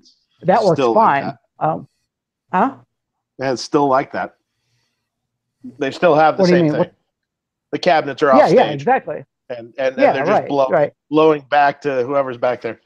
Yeah. I'm just saying, if you want that sound, if you've got your 100-watt head and you want the thing on 6, as part of your stage sound, that's not realistic. To have 2 4x12s with 100 watts behind each one on 6, that's way too loud. But you could take that cabinet off stage and have extension cabinets onto the stage at a more nominal volume if you're trying to get people who have wedges and ears to all play ball together. Okay? Now, you can have those 2 cabinets up on stage that are crushingly loud if everyone is on conventional monitors. Okay? And then everyone's got their 19 wedges and side fills, and you go to town AC/DC style. It's just keeping everybody on the same page, keeping everyone in the pocket. You can't have one person do something. Having one person do something that's disparate from everyone else doesn't work. Sorry. That's okay. It's 2 Daves. How the hell did that happen? Literally, the whole screen went blank. You disappeared. So anyway, I hope that answers the question anyway. I don't know why there's 2 Daves now, so that's good. Because one's not enough. You can delete the one that's not me. You want me to delete? You want me to eject you? Yeah, sure. Send him out of the shuttle. Wait. Which one should I delete? The one that's not moving? The one that's doesn't have a picture of him in it. The one that's just the red D.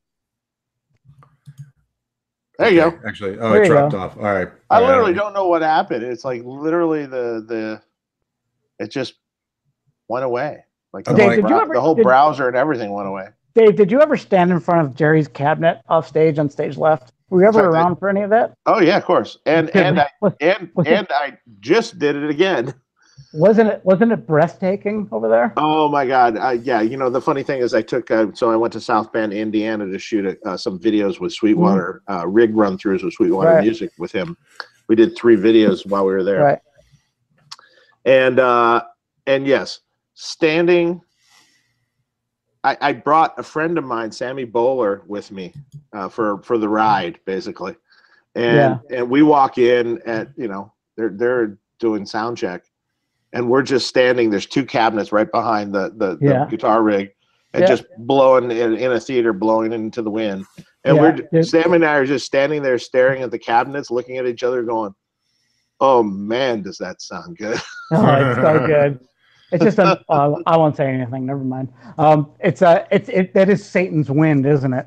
Oh my God, it was heaven. Of course, that evening I didn't feel the same way out of the front of the house. But hey. Yeah, well, some people are scared, buddy. What are you gonna say? And then I was told later by Jerry, "Why didn't you tell me?" You didn't ask? I'm like, okay, if you wanted me to tell you next time. Yeah, I'm gonna come out of nowhere and throw this guy under the bus, right? Yeah, that's what I was. He goes, no, I want you to tell me. Yeah. I'm like going, all right. If you open a can of worms there. Yeah, right. Like when I was actually hanging out with him in June in Europe, I was. Anytime the conversation was heading that way, I would get up and go to the bathroom or go get another bottle of water because I did not want to deal with it. You know what I mean? Right. Because it's really hard to not tell the truth.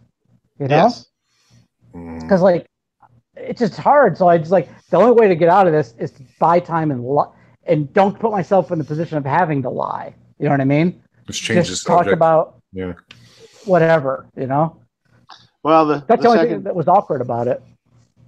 Second guy did better. Did meaning he's not there. Is doing better. Guitars at least sound like the guitar. The guitar. So, yeah, still not quite the same. Well, Well, changing gears here real quickly, back to the other question I was asking Tom about modeling and Kempers and things like that as opposed to using real amps. Do you have any thoughts on that? I mean, actually, I do, and I've used them all, I've done gigs with all of them. If I were to tell you, like, I mean, straight up, the best one sonically is the Kemper. Okay. But having said that, I will take a tube amp over any of those any day. And let me explain to you why. Okay. Initially, when I first heard Kempers and Axe-Fx, they sounded really good. I mean, it sounded great, you know. And when I was doing Keith Urban, Brian, the stage right guitar player, who's fantastic, and what a tone, man. He played Les Pauls through 100-watt plexis with a clean drive in front of it. And it was not a super lead, it was a super bass. It's perfect. It's perfect, right? It was like Les Paul, clean boost, 100-watt plexi, Palmer, 4x12, done. Like, perfect, you know? And it was, tone was everything you would want it to be. It sounded like Malcolm Young with a Les Paul. And one day, we had to make like a C backline or some other backline, and we had to do it with fractals, I think. And Brian had dumped his amp, actually had taken his amp, modeled it into the Axe-Fx, but did everything you had to do to put his amp in there, right? And we had two lines going to front of house, and listened to his real guitar rig and listened to the model one, and I'm telling you, man, they sounded exactly the same. It was uncanny. It was spooky how perfect the modeled one sounded. I was like, wow, that's awesome, great. So what we did that night, after, I think it was after the encore or something, just for testing purposes, we switched his guitar rig over to the Fractal, okay? Because we had to ship it the next day or something. The second we did that, I lost his guitar in the mix. It was gone. Like, it was there. I could tell that there was something on, but I couldn't hear it anymore. I couldn't hear the notes. I couldn't hear any little percussive stuff he did. And I kept turning it up to the point that it was now metering 3 or 4 dB hotter than the actual real amp was. And I still couldn't get any definition out of it. And that's what happened when I started using those things, is all those strange overtones that we don't really hear with our ears aren't there. And it makes a huge difference how you perceive things in a mix. That's where all your clarity comes from, is that kind of esoteric stuff that some people may say is bullshit, but it's not bullshit, because I heard a Fractal I thought sounded amazing, and then later that night I was like, I can't hear it. Mm-hmm. In a dense mix, it lost its place. Yeah. Okay. And it was not fixable by turning it up 3 dB. All I did was turn up the woofly part that I could hear 3 dB. It didn't ever get what I wanted to hear to turn up, because it wasn't there. You can't turn up nothing. You know what I mean? Mm-hmm. So that's my opinion on those things. Yeah, there's a depth. It goes similarly. Years ago, like, someone would give you when you know, the beginning of all this were pods and stuff, and someone would give you like, I'd give a song to mix, and you had some pod guitars in it, and it sort of the same exact thing you're saying. Yeah, you're mixing it, you're pulling up these guitars, and they sounded decent. They were pulling up these guitars, and it's just like, that's too loud. Okay, wait a minute. Wait, that's too low. Now that's too loud. Wait, no. Wait. It's too loud, it's too loud, but I can't hear it. It won't sit right. It's too loud, but I can't. It doesn't sit right. So in the end, this particular song, we just wound up retracking the guitars with my famous Plexi Marshall. Mm-hmm. And you just put it in the mix. You just brought it up. It was kind of a pop song. You just brought it up right under, and it just sat, and you heard every note. Mm-hmm. Yeah, it's like, for example, with Garbage, that was all fake guitar. I mean, it was all like pod and all that stuff. But the thing is, that entire mix was that. And the other application, I now took that element and inserted it into a mix that didn't have any of that other stuff. It was a mix of all real stuff. You know what I mean? And I tried to take that and insert it in there. Did not work at all. Okay. I would have to redo that whole thing with everybody on that page to get that to be right again. You know what I mean? It just didn't work by putting it in. And it was a real eye opener, man. That was a real eye opener to me about that kind of stuff, because I didn't think it would be that dramatic, the difference. And it really was. Interesting. Yeah. I was thinking you were going to say that. I mean, it's got a certain convenience about it, obviously, but when it comes right down to it, it is not the same, you know? And it's stuff, I swear it's just stuff that you don't, it's like you don't hear it. It's weird because if you hear it isolated, can't tell the difference. But in a mix, it does not behave itself. Well, you know, like right now, my band, it's all Fractal. My band, I chase that guitar all damn night, and it's so loud. If you were to like look at it metering wise, or like put your headphones on, the guitar is so loud, but I can't quote unquote hear it. You know what I mean? Because and like the same rhythm sound in one song doesn't seem to sit the same in the next song, even though it's the same. It technically shouldn't even be touching it, you know? Mm-hmm. And that's the problem I have with those things. They definitely create more work. That's for damn sure. You know, the funny thing, it's like watching Metallica these days. Mm. If you've just heard it, it doesn't sound good anymore. Yeah. No, I haven't. Have crushing guitar sounds and good stuff. And now you hear it, since they've switched to the Fractal, and now you've heard it, you hear it, and it's like, it's just, there's something weird in it. It just, are they both on the Fractal? Both of them? Yeah. Yeah, no, it's all Fractal. Yeah. And it just doesn't sound good anymore. No, it doesn't sound good anymore. What about bass? Trujillo's on using everything. It too? Really? Yeah. Jesus. Yeah, we I even tell my guitar player now, I'm like, he goes, well, I thought you were really sold on the direct guitars. I'm like, yeah, I'm sold on direct guitar plugged into a tube amp. You know what I mean? Like, not a fake guitar, you know? Mm. He got confused because I like to take the guitar direct, like Palmer style, Mike No More style, like that. But I want it plugged into a real guitar amp. I'm like, if my guy now would just, you know, just had a couple delays, a chorus, a compressor, and a clean sound, a dirty sound, and one dirty sound you kick up a little bit more, you'd be done, you know? And for pretty much any real rock show, you'd be done with everything I just mentioned, realistically, you know?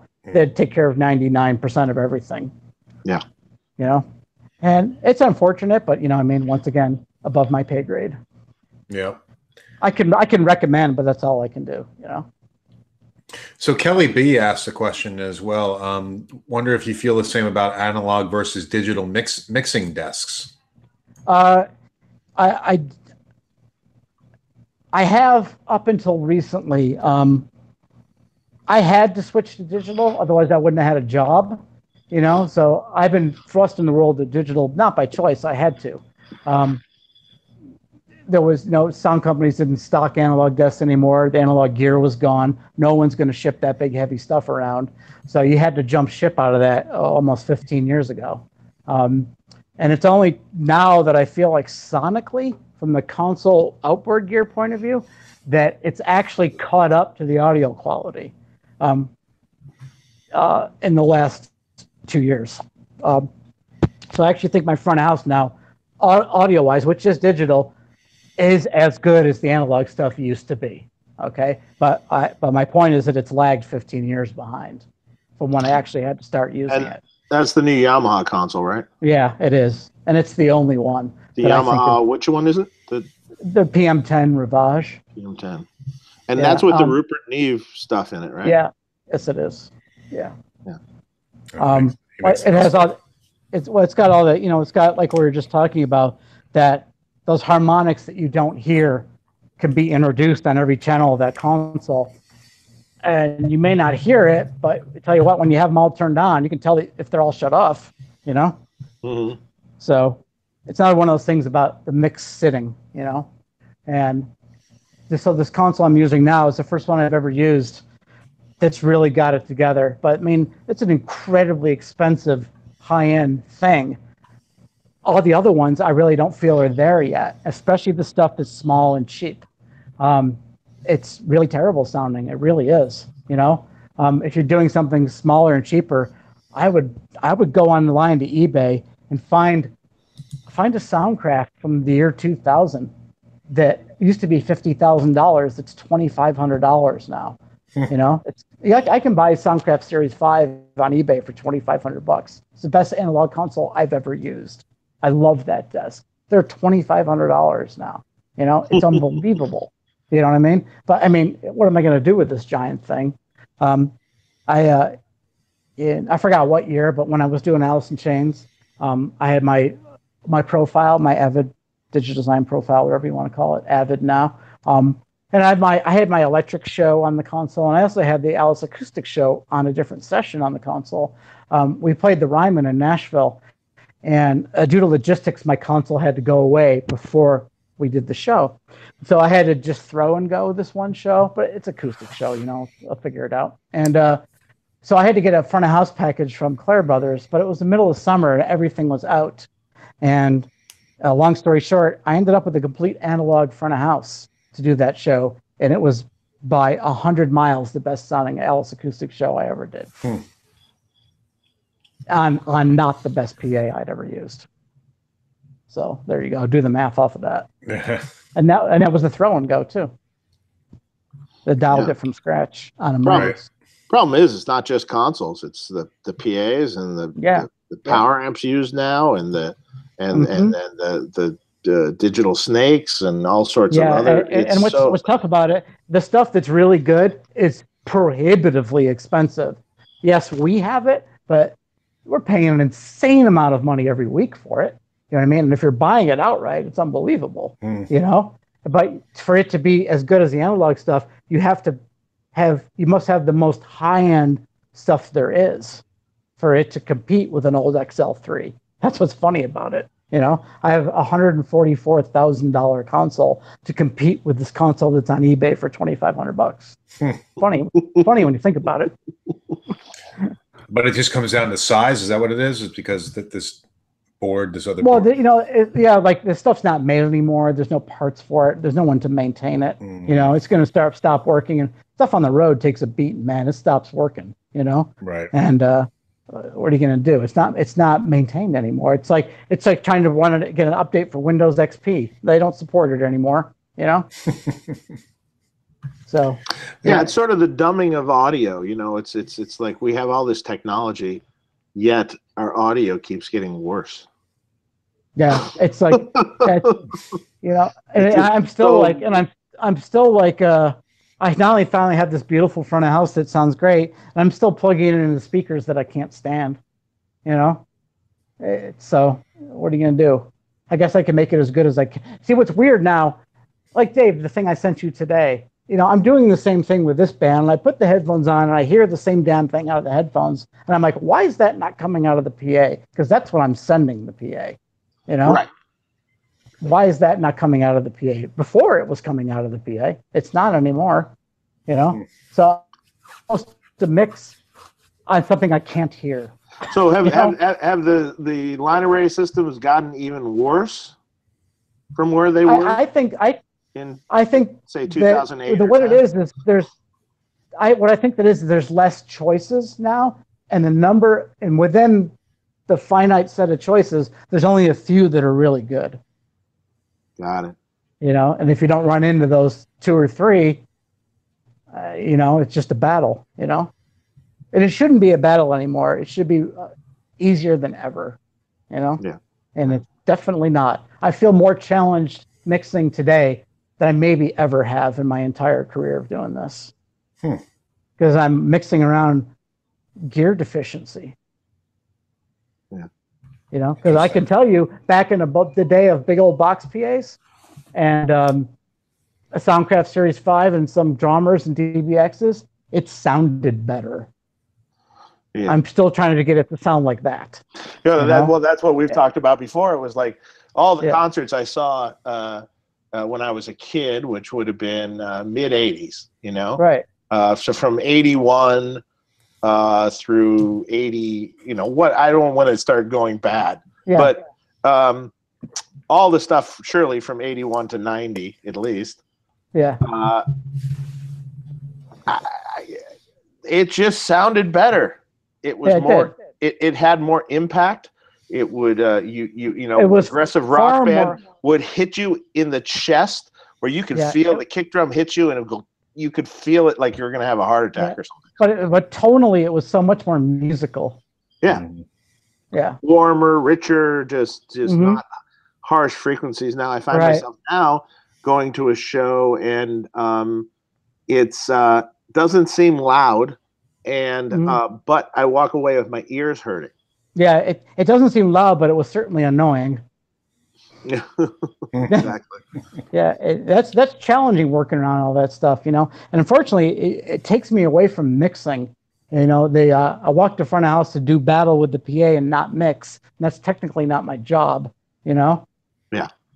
So that's what I don't like about it, And there's certain systems that work that are more cooperative than others. That's for sure, But when I still think back to when I used to have an alpha box system, I was like, once I had this dialed in by the third day, it was kick ass every single night for the next 200 nights.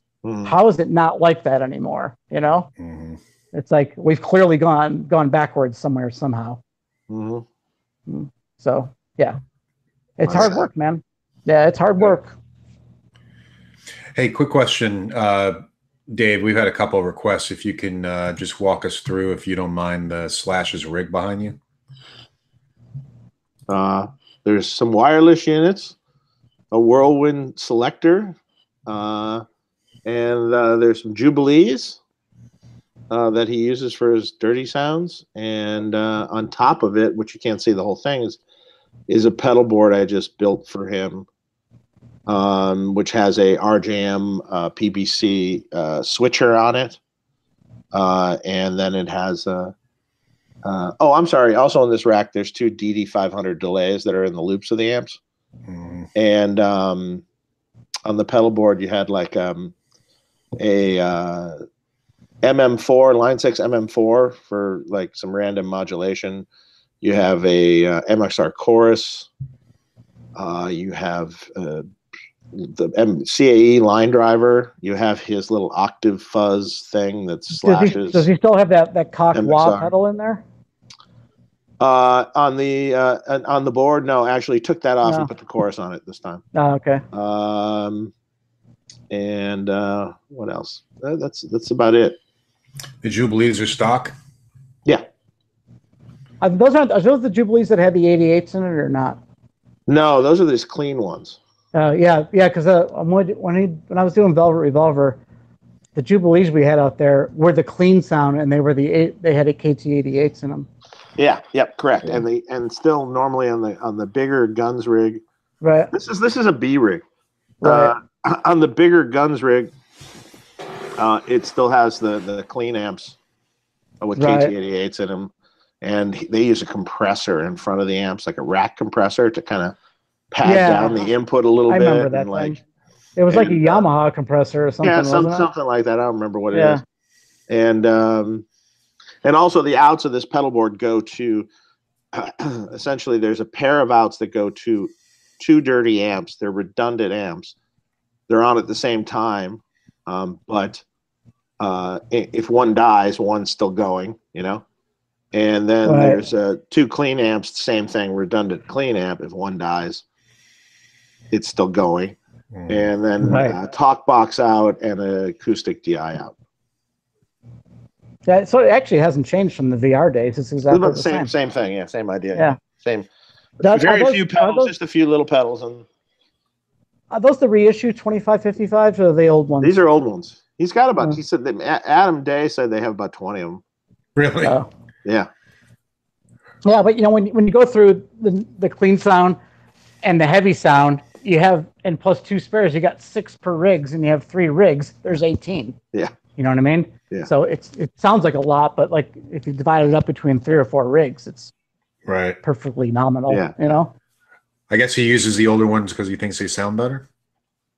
Well, he's got various ones. He has. He's not using the reissues. I think the reissues sound really good. That's what I think too. I have one, so I haven't seen the inside of a reissue, so I don't know how accurate. I don't know how accurate it is. I just know that they sound good. Yeah, I mean Jubilee sounds good. It's a good sounding amp. Yeah. Yeah.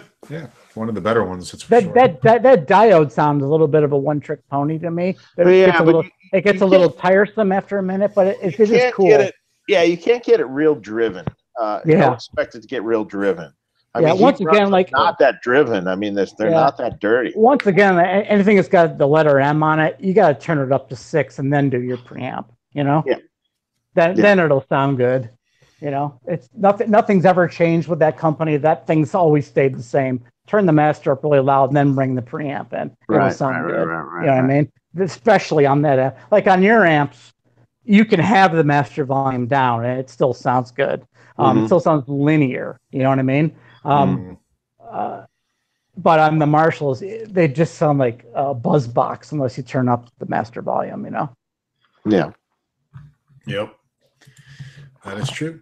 All right. Well, thanks for walking us through that. Hope Nick Mars, hope that answered your question. How you doing on time, Tom? Just wanted to I'm not doing anything, just hanging out. Okay. Let's see. Okay, here's a good question from David Vivar.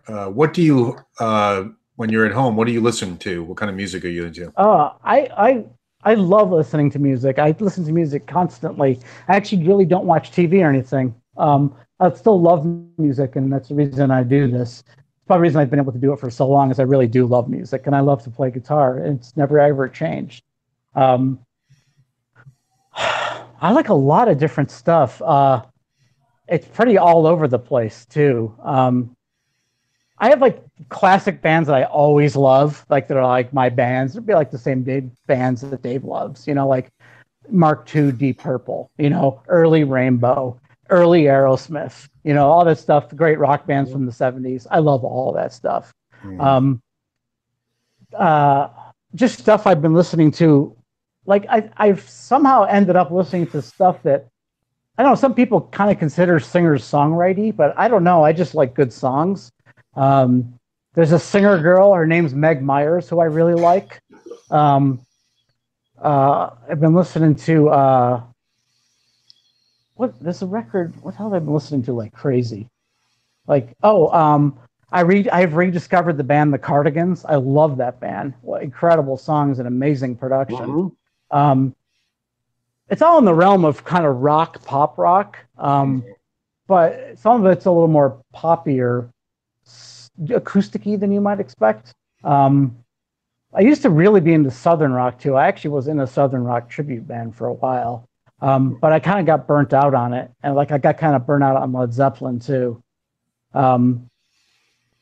There's a couple like smaller rock bands that I really like. There's a band from Sweden called Mama Kin that I really like. You gave me that. Yeah, it's a great record. There's a band from Atlanta called Asphalt Valentine that I really like. I really like Rich Robinson's new band, Magpie Salute. Rich from the Black Crowes, the guitar player from the Black Crowes. I really like his new band, and their record is really good. Check that out. It's funny, like you hear the cool heavy Black Crowes songs that you like. Yeah. You ever wonder who wrote them? Listen to the Magpie Salute and go, "Oh, Rich wrote them."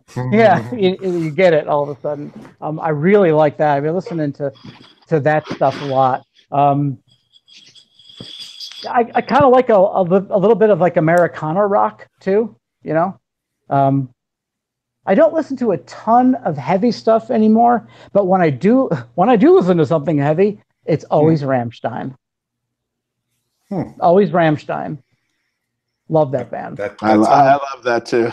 Yeah, it's great.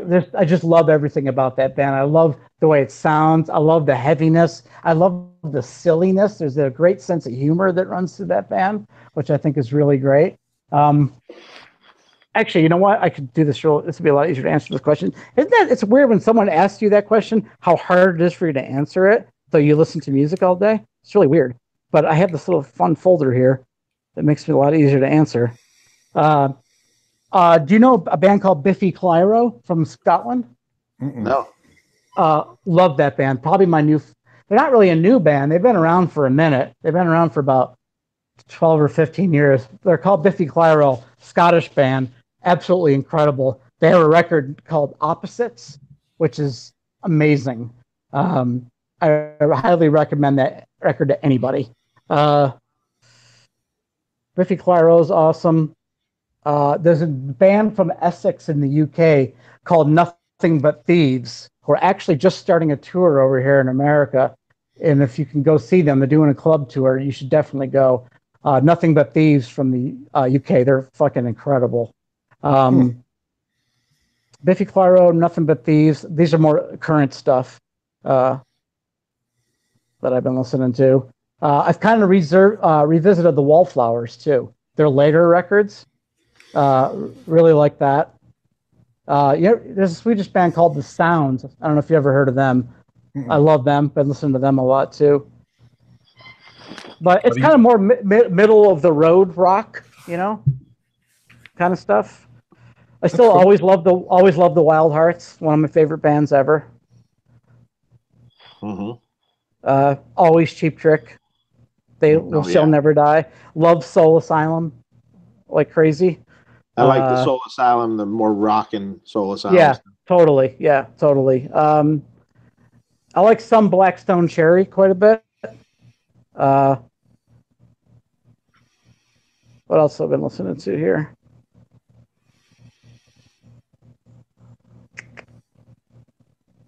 I think the two most exciting things are Nothing But Thieves and Biffy Clyro. The most current exciting stuff is that stuff that's not like more retro that I mentioned. That's cool. Concrete Blonde, love Concrete Blonde, one of my favorite bands. Wallflowers started playing. That's you. I mean, yeah, that's me. So I mean, there you go. That's cool. I've been spinning a lot the Ultraphonics record. What is it? Ultraphonics, George Lynch's new band with okay, right. With Corey Glover. Right. Oh, that's good. It's real good. Real good stuff. Man, I'm looking at my recently played, and it just looks like I haven't gotten out of the 80s. Just yeah, I've also been feeling the Steel a lot of Steel Panther too when I need to laugh. Oh yeah, and of course, my favorite Walking Through an Airport record that I always play in an airport, Rain and Blood. My favorite airport record. There's just something about the anger in that record that fits with Walking Through an Airport. That record more than any other. What was that band you sent me that does the Bee Gees covers? Oh, Tragedy. Oh my God, that's great. That's just fun. There's a band from New York called Tragedy that does metal covers of Bee Gees songs. Wow! But they do it so good, man. It's really so good. Cool. Yeah. They're called Tragedy, and the record's called We Rock Sweet Balls. They're amazing. The reason I got to know them is because when I was doing the Wild Hearts in the UK, they were the support act. That is a fun evening of rock right there. Hey, Dave, what was the name of the band? It's Seduce, right? Your friends from Detroit? Yeah, right. Did they ever put out a new record?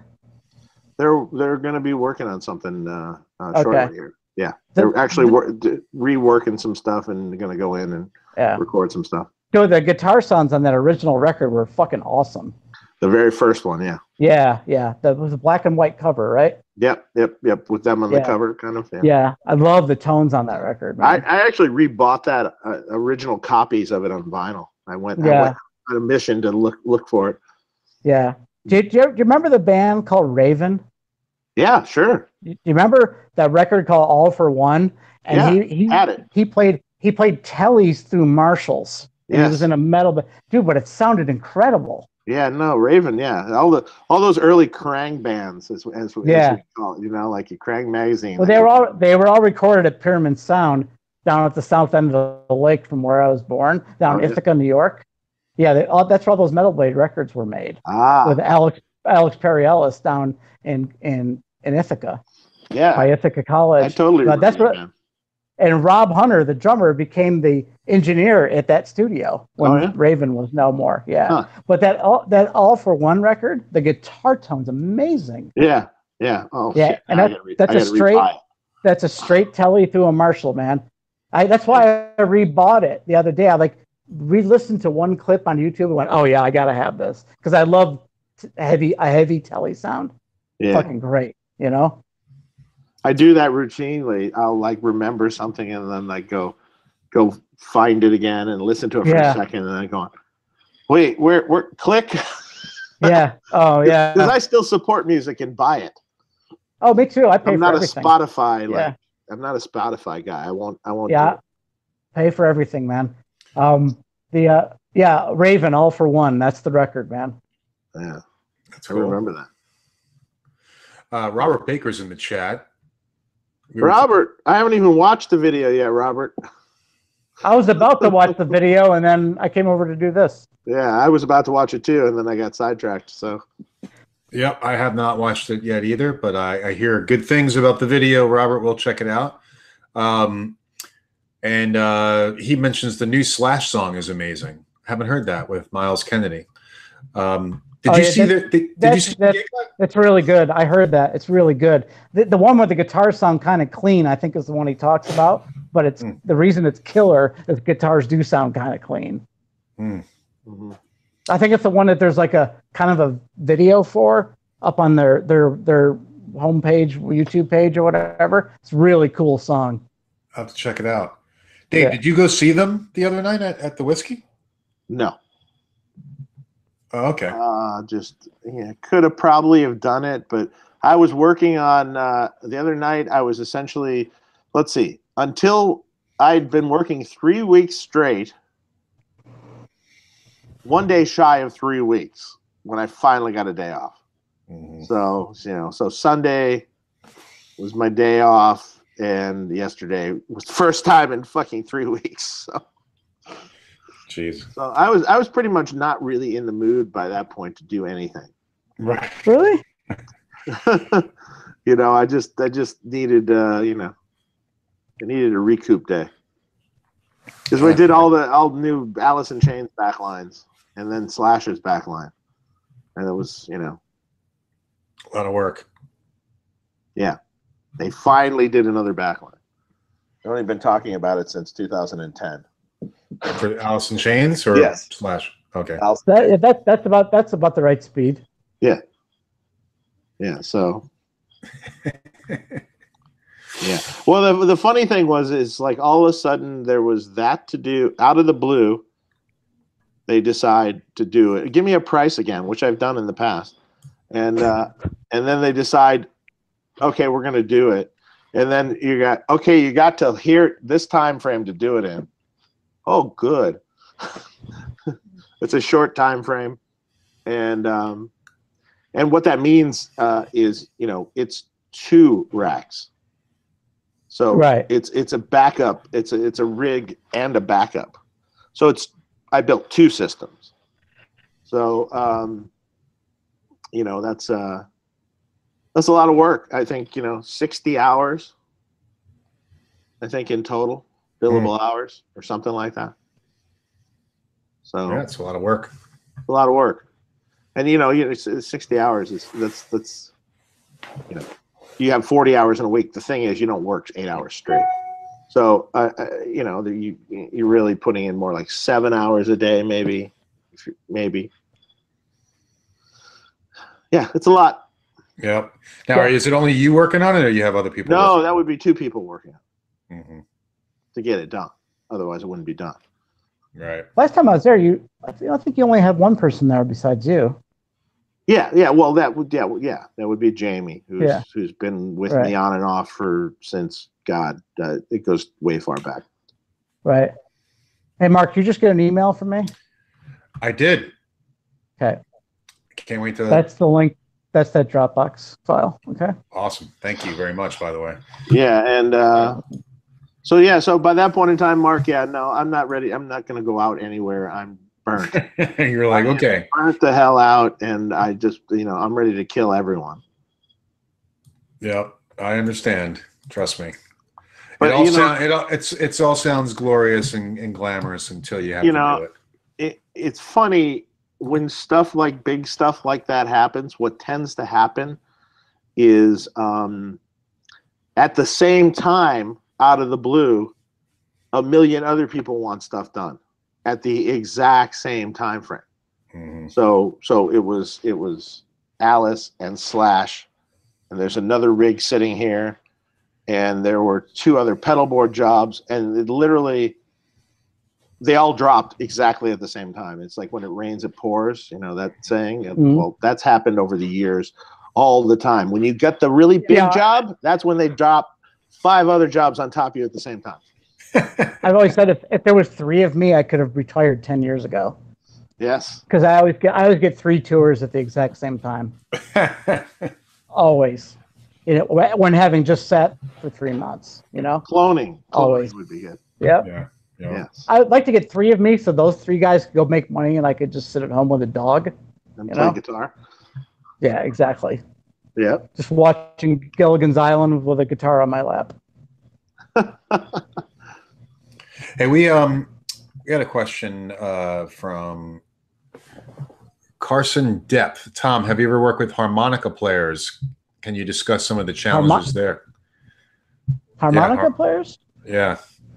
Oh, how I normally deal with that is it's just logistically wise, they're usually the lead singer, and they usually, just because of the speed of a show, they're just going to blow right into their vocal mic. Okay, so basically, with the digital console, I just have another EQ overlay that I pop on for those moments, and then pop it back off when they're done. That's really all there is to it, And if it requires another plug-in, a saturation plug-in over some time or something like that, I can just snapshot. If it's more than one move, I could snapshot that small move and just pop it in and out for when it needs to be done. If you're dealing in an analog realm, you're probably going to have to take that channel and wire it to another channel and create a harmonica channel off that same microphone that's EQ'd and compressed differently than the vocal, because the harmonica will invariably be quite a bit louder than the vocal. So you also want to make sure you leave yourself enough input headroom to accommodate the vocal and the harmonica. The harmonica will rip your head off at about 1.5K. So you're going to have to create a big cut there that you would on a vocal. Right. That's really it, though. It's just popping a different real EQ treatment and compression treatment onto the channel for when the person blows the harmonica down the vocal mic. Now, some people, you might have a separate, harp style mic. But I only find that ever show up if you have a legitimate, this is our harp player. You know what I mean? And he plays with us all night. Then you don't have to do all that crazy EQ stuff, because he's going to be blowing into a mic that's tailored for that kind of sound. But rarely does that ever actually happen. Because in the bands that I tend to do, which are more in the heavy rock kind of realm, there's not too many harmonica players. Right. Yeah. Exactly. Yeah. Leonidas. I'm not going to pronounce your last name right. So, new Alice in Chains was some of the best. I've heard some of it. I haven't listened to the whole thing. It definitely sounds really good. So definitely good stuff. Have you heard it, Dave? The new Alice in Chains? Yeah, I bought it. I'm gonna. Some of it is great, I think, and I'm gonna say that maybe sonically it's not their best record. I think did Nick do this record again? He's done all these last 3, different right? Mixer, different mixer this time. All right. Yeah. And there's a common thread. Is there? Like the 2 records before, Black Gives Way to Blue and Dinosaur, whatever, were mixed by. I'm sorry. Now it's escaping me. It was on the tip of my tongue 2 minutes ago. Was it mixed by Joe? No, it was mixed by. Damn it. Is his name Joe? Damn it! No. The new one's Joe Barresi. Oh, right. That's the new one's Joe Barresi, which sounds very different than the other kind of mixes. Right. Yeah, that makes sense. Yeah. Sometimes Joe's hit and miss. Sometimes it's really great. This one sounds kind of like thin. There was a record he did that I really loved, and he mixed that same band's next record, and it was real papery sounding to me, and I was like, that's weird, same guy, same band. I don't really know because I don't I know I'm not comparing to anything he's done, so I'm not really sure, but yeah, I prefer the sound of the other two records, but there's some cool songs and there's some cool stuff. Mm-hmm. And like in context, if you're just listening to it, it's good for sure. And those songs come off. Some of the songs, like the very first single they released, it's funny. A lot of people kind of bagged on it, but when you hear that song live, boy, does it come off good. It just really worked. The first single they did, the one you love or something, or something like that. Hey, dude, you know what I found that I have to give you that was really amazing and one of the best mixing moments of my life, and I completely forgot about it until I stumbled across it. I don't think it's with me. I think it's out in the truck on the tour. I found Shooter Jennings singing Down in a Hole. Oh, really? It's incredible. Incredible. Goosebump incredible. Yeah, wow. I'll have to get that to you. I know where it is because I came across it in the last month or so. Huh. Okay. Yeah, it's unbelievable. Aaron Cram has a question, Dave. I don't know if you know the answer. What does Jerry use at home? For an amp? Definitely not toilet paper. So there's a funny story about the toilet paper, though. Hold on. Hold for that story. So, no, he has he uses a funny thing at home. He has a Jet City amp I modified for him. So it's one of the little ones that you modded. Yeah, the 20 watt. Yeah. Yeah, those things sound great. Just a little amp at home. He has that, and I modded it to be very similar to his, normal sound and stuff. That's cool. So he has a small home studio. It doesn't do a lot of playing at home, But the funny thing about the toilet paper is the best use ever. He has a bathroom at his house. And you walk in the bathroom and you see an MTV video award on the floor, and next to the toilet, and it holds the toilet paper. Yeah, it's pretty funny. So it's all, you know what I'm talking about, right? Yeah, I know exactly what you're talking about. Really? It's like, and I'm like, the first time I saw that, I'm like, oh my God, that's great. That's great. That is great. So Johnny Ryle asks, what do you think of the new Stone Temple Pilots album? I actually love it. I think it's it's really good. We just did 5 shows with them. Oh yeah? Yeah. It was really fun. We had a really good time. Did you come down to Florida and do that show? No, we played Ohio, Pennsylvania, Wisconsin, Michigan. Right up in there. We did 5 gigs. They played right before us. We closed. They played right before us. It was really good. I mean, maybe because we all know each other so well, we had a really good time. But yeah, they're pretty much better than they've ever been because they got a real singer now. They're killing. Yeah, they sound great. Or they have a functional singer. Put it that way. Yeah, I mean, well, Scott Weiland could sing, but he just he didn't know if he'd show up. Oh yeah, yeah. I mean. I think the new guy actually. Don't you remember? I killed that band too. That's right. April 1st, 2008. I did their last show. I did their last show. Or are we talking about Velvet Revolver or? Yeah, VR, the Heineken Music Hall in Amsterdam. Last VR show. Never to be heard again.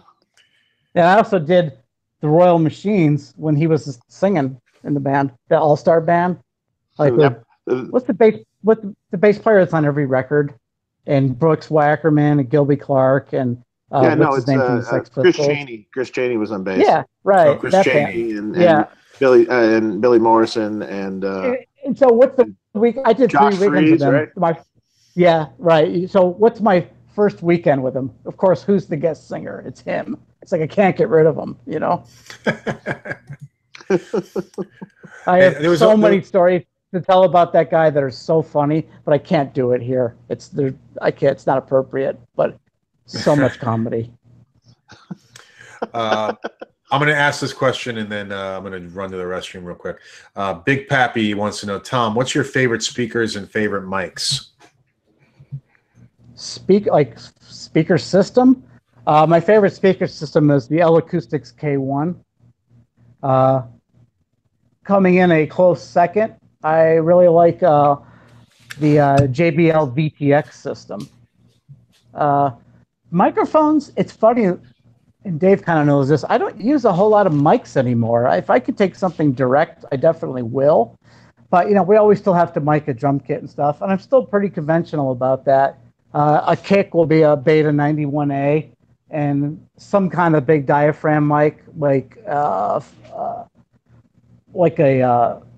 Shure Beta 52, which I don't really love, but they're usually around.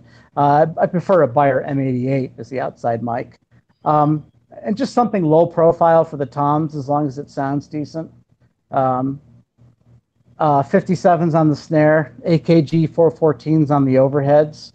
And the same for the hats and the ride. I actually like a big diaphragm condenser on the hat. I think it sounds better. And I don't use mics on guitars or bass or anything ever. Like I do everything direct. So I don't really use mics on guitars anymore. The last mic combination I ever used, which was a long time ago, was either an SM57 with a ribbon mic or an SM57 with an AT Audio-Technica 4050 condenser. Well, once again, I've been doing that with Palmer's and Radial JDXs and soon to be Dave's box for ever now, 15 years. You like the Heil PR20s too, right? I used to. I've kind of gone off of them now. Vocally, what I do with vocals is I just find the mic the singer sounds good into. And that could be almost anything. It's something I have to determine early on.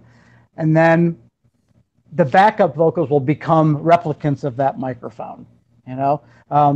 Like, for example, the band I'm doing now, oddly enough, out of all the stuff I can pick and choose, which is anything, our singer sounded best into a Beta 58, which is kind of weird. I haven't used that in years. But we tried everything and stuff that I really liked, and he just didn't sound right into anything but that. And so since he was singing into that, I just did all the backup vocals in wired versions of that mic. And so nothing too weird, all very conventional, well-known type of stuff. I have some singers that sound good into the Telefunken, some singers that sound good into the newer Shure, the one that's really expensive. It's like $500. SM7?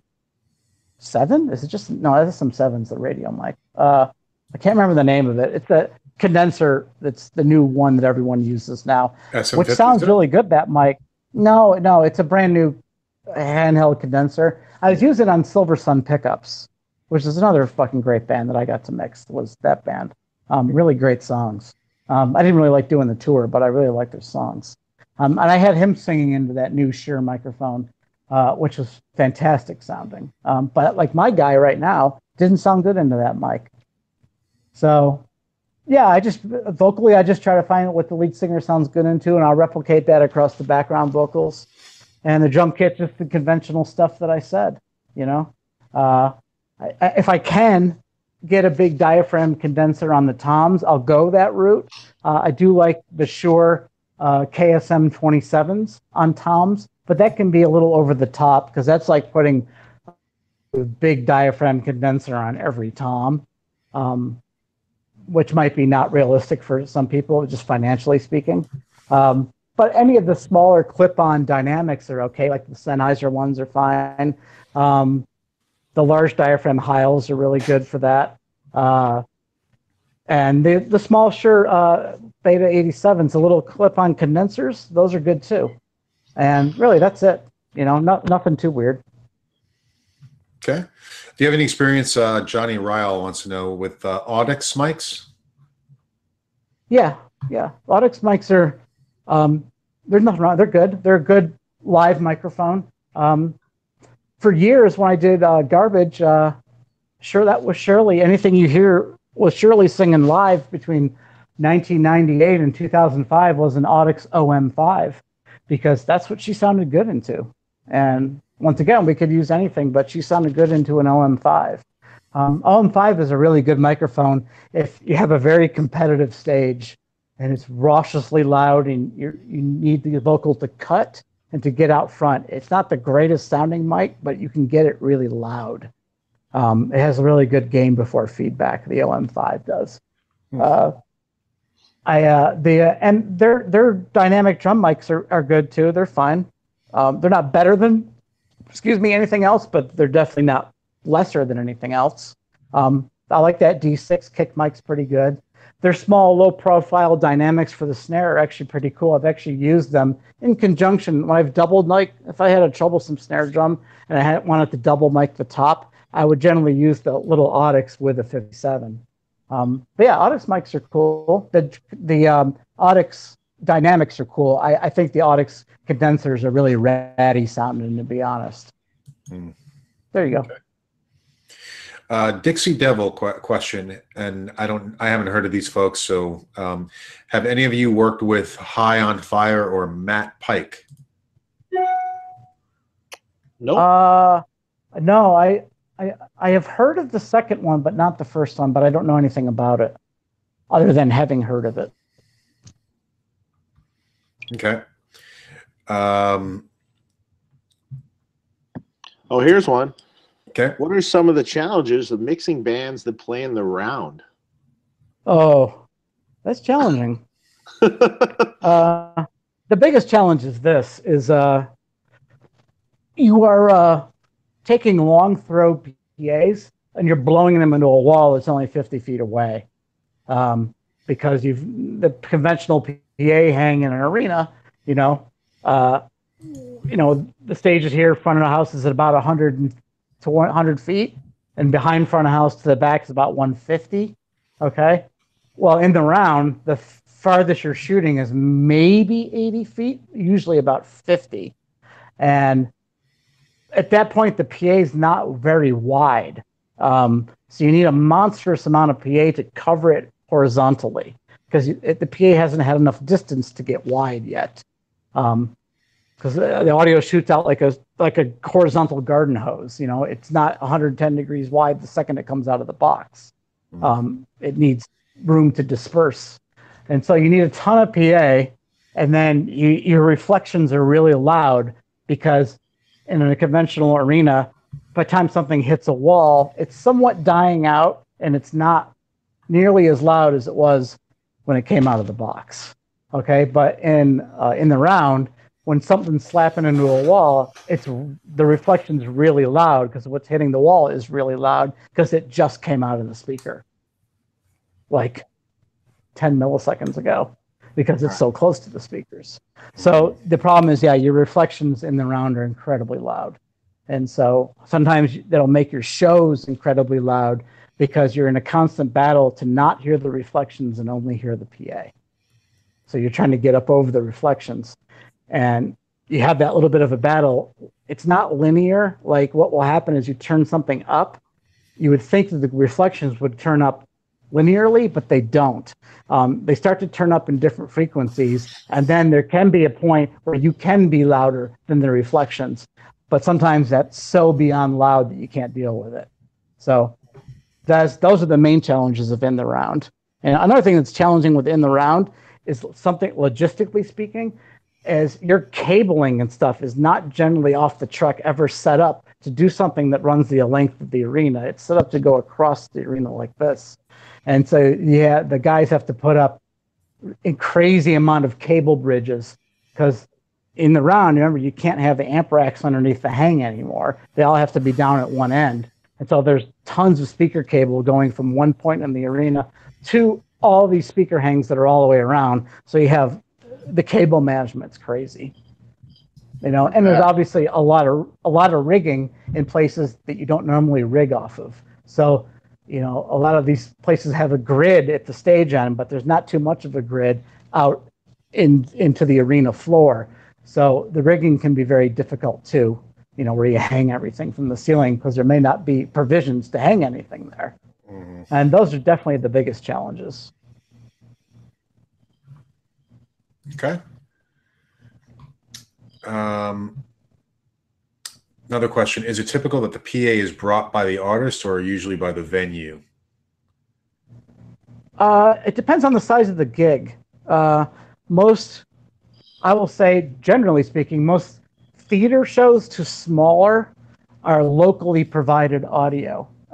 Whether that's brought in from a local audio company to that venue that day, or whether it's a house rig in that venue, the PA has generally been sourced in that city, okay? Theater shows and bigger, generally the PA is being carried by the artist. Okay.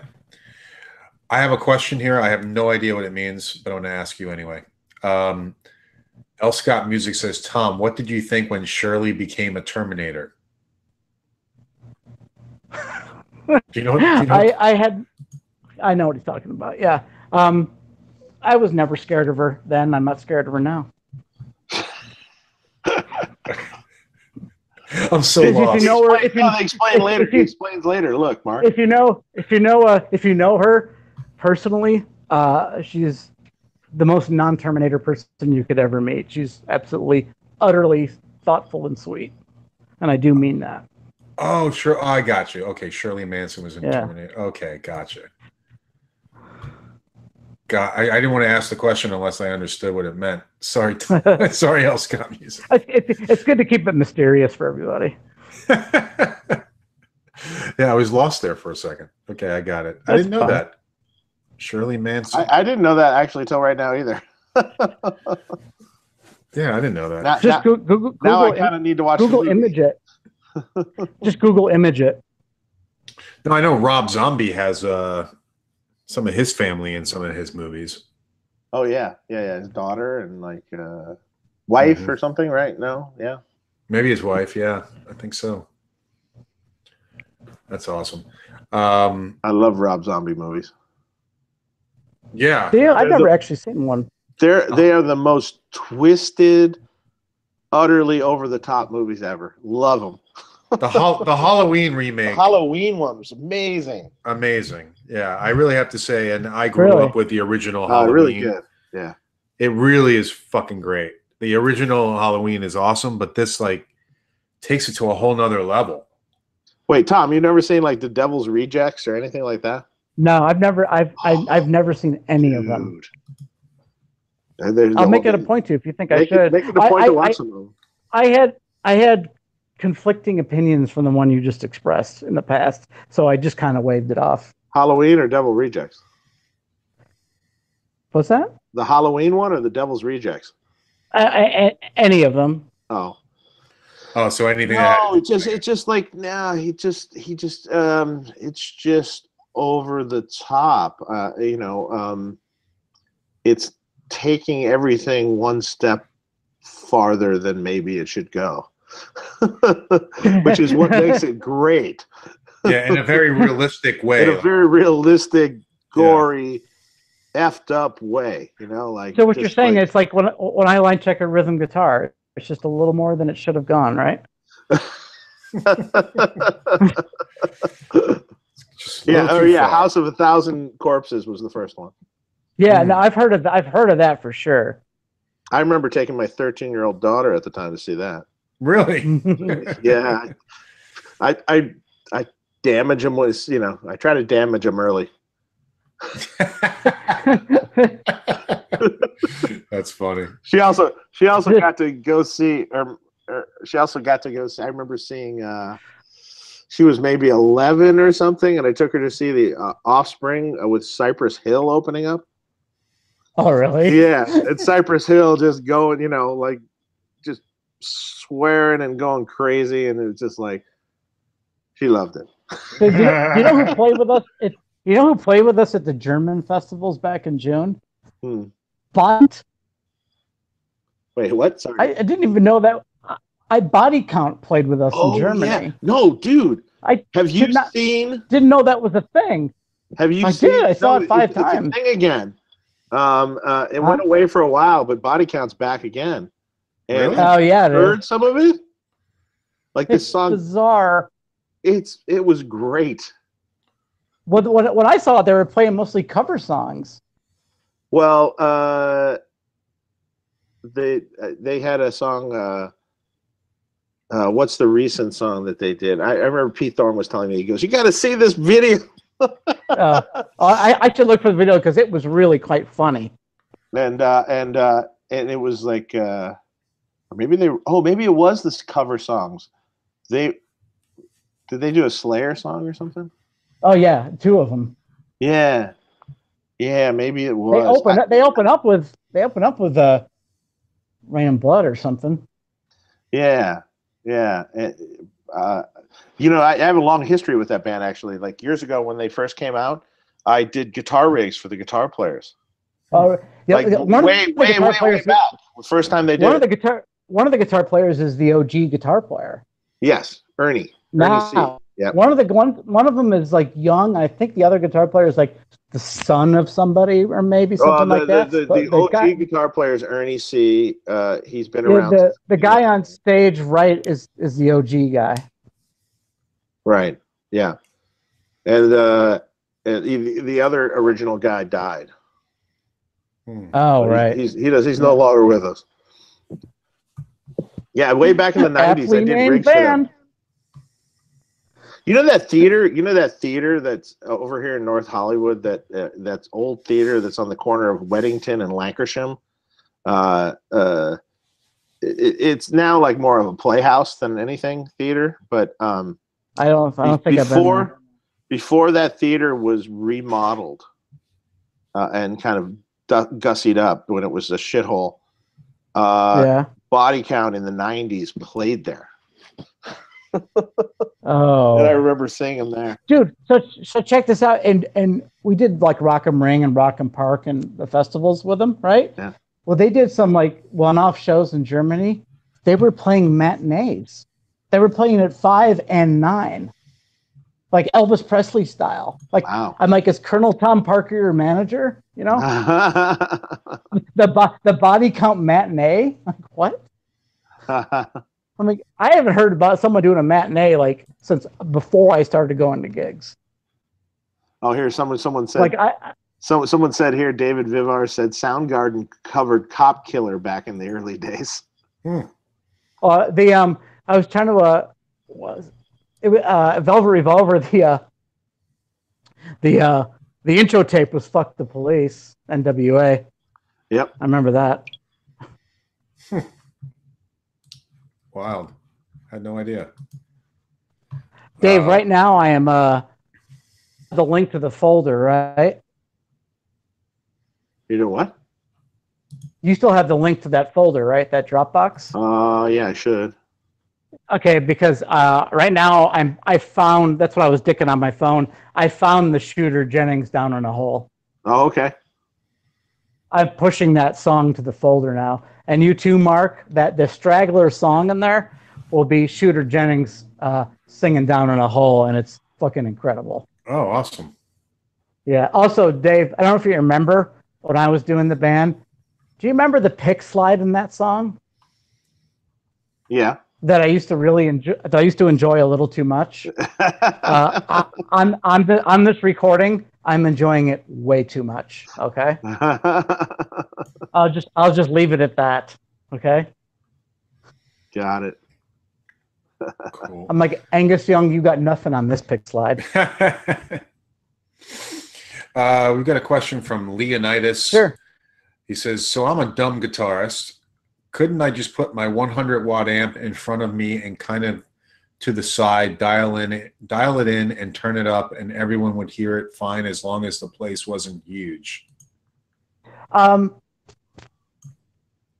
You prefaced saying you were a dumb guitarist. I didn't say it, okay? I'm kidding. what the problem with that is,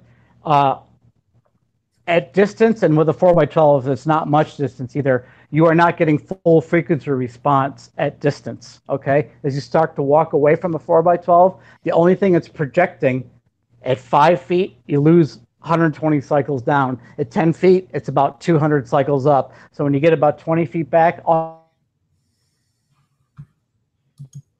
basically it sounds like your guitar is plugged into a bullhorn. Okay, so as you walk away from your guitar rig, you're not getting full frequency response at distance. Does that make sense? Yeah. Anybody? Did I say that right? Yeah. So from the point people are going to actually be hearing your guitar, what they're going to be hearing is going to sound like this. It's going to be all high mid, because the low end and stuff does not carry out of that box more than, honestly, it's barely 10 feet. Right. Yeah. Gotcha. Yeah. Here's an interesting question. What home audio equipment do you have at home to listen to music? Hey, this is a funny joke. There's another guy I work with named really good engineer. His name's Brad Maddox. And we always joke that front of house guys always have the worst stereo systems. Like Brad still has his Radio Shack rig from college. Okay. And I still have the audio for my TV hooked up to the TV speakers, right? And I actually don't own a stereo. God is my witness. I have a little Bluetooth speaker, earbuds I bought from Amazon. I have some nice headphones, never put them on. And if I really want to listen to something, I actually use my little home studio monitors, which are Yamaha HSM7s. That's but exactly what I have. I actually don't have a stereo. And I also have a pair of Tannoys that I might actually make into just my home stereo. But I actually don't have one right now. That's what I did. I took a pair of old Tannoys. So the joke is, like, we go out and work with like billions of dollars of audio gear, and we go home and like we're worse than college kids, you know? That's funny. It's true. Most of the time I'm listening to my music out of my monitors, the Yamahas. But I do have a Bose stereo system in the living room. Probably the most full range music I'm listening to is behind the wheel of a car. Yeah. Yeah. Honestly. Yeah. I will actually go out and drive just to listen to music, because I enjoy doing that, because I live in the desert, and if I want to listen to a whole record, I'll just take a car out into the desert for an hour, you know, and which is a fun, vibey way to listen to music. There's no traffic, you know, and plus I know what the car stereo sounds like, if that makes any sense. Yeah, I always find that music, for some reason, always sounds better on the car stereo. Like when I used to do recordings, you know, whether it be a band or, you know, we went in the studio one time and did a recording there. It was always like, let's go in the car and listen to it. Yeah, oh no, for sure. The best car stereo I ever had, I called it my reference vehicle. I had a 2003 Volvo S60 with the best sounding stereo I've ever heard in my life. Like, there was no hyped highs and no hype lows. The mid range was really strong. Like, it was great sounding. Like, I wish those speakers. I actually looked for those speakers on eBay, like junkyard speakers, to try to put them in a box. I love the way they sounded so much. Like, because I'm like, so I would listen to mixes in the car because I knew what it sounded like. Right. You know, everybody does that. Yeah. You know, because it's the thing you know more than anything. You know. Yeah. I always said when I was mixing a lot of stuff, it's like I wish I could sit in the car and mix. Well, no, yeah, right, exactly. You just put the laptop on your lap. Put yourself in that middle position in a comfortable seat. Yeah. You know, modify the car so you can. Right, you're just like in the center kind of thing. Yeah. Yeah.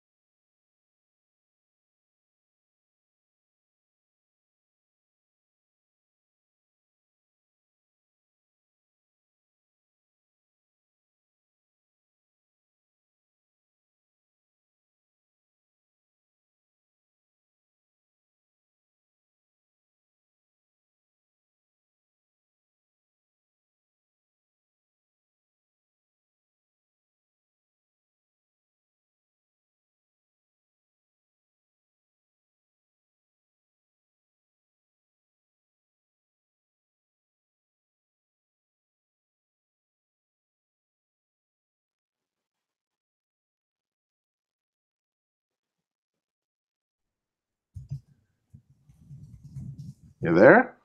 Yeah, I'm back. Hey, there you are. I'm here. We all just went away there for a second. Yeah. Like I was like, am I still here? Yeah. Am I still? Am I on or am I off? It went completely silent there. Incredibly lonely. Yeah, I felt like I was like, what happened? I was like, it was I was like myself on the screen. I don't know if I was still in the chat or not. So I just felt like I was like in space in a void somewhere. It was so weird. It was like a black hole. Yeah.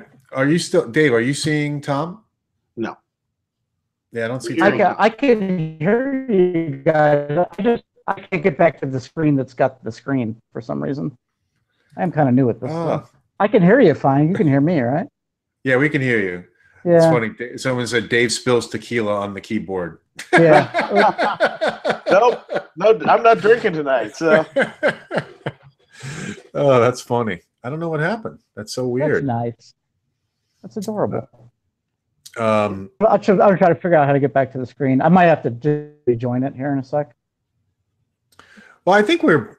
Well, go ahead if you want. Go ahead and drop off. I don't care if someone's got some more questions. Go for it. You know, whatever.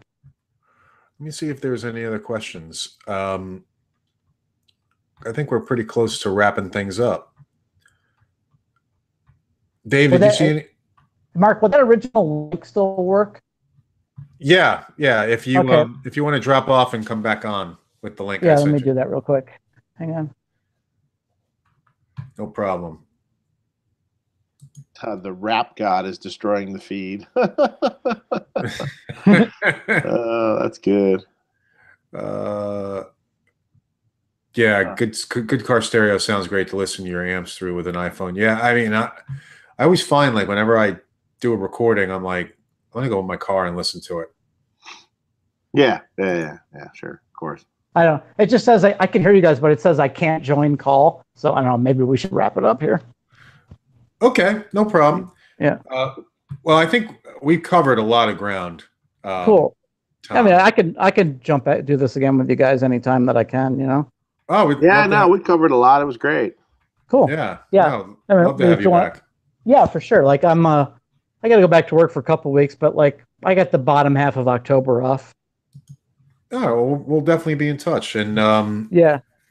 No, this is great. We covered a lot of stuff, and it was great to have you on.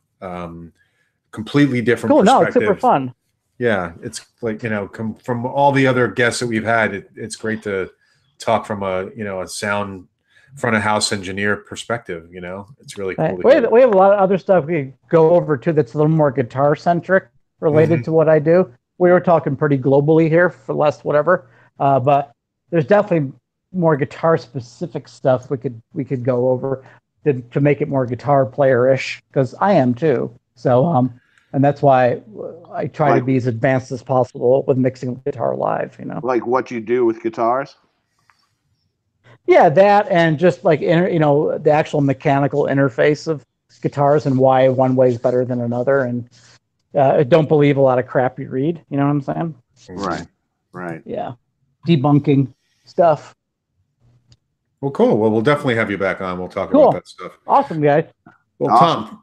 Tom, thank you. So everybody check out Tom Abraham. I know if you look up Tom online, if you go on YouTube, you'll see videos of Tom and work he's done and stuff like that. So again, Tom, thank you for your time. Don't blow my cover. Don't blow my cover.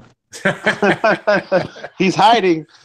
I'm hiding. I'm really on the lam. That's why your video feed went out.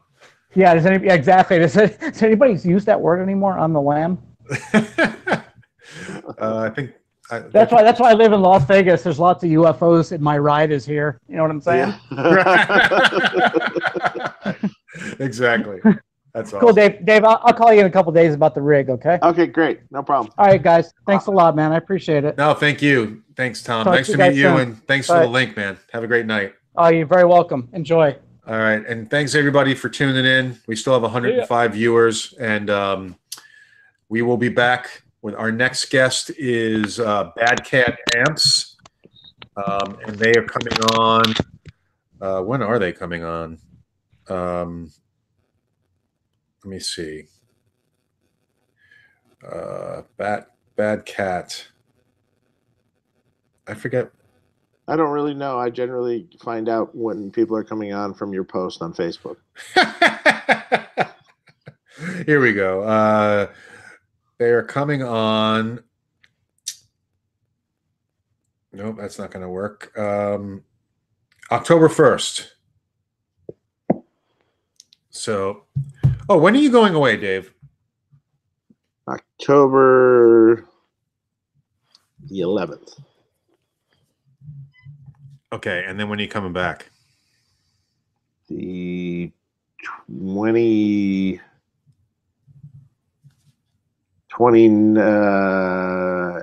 or I think 28th. Okay. Just wanted to check for the scheduling of stuff. I think that's correct. And we'll have dates to announce for the Store World Tour coming.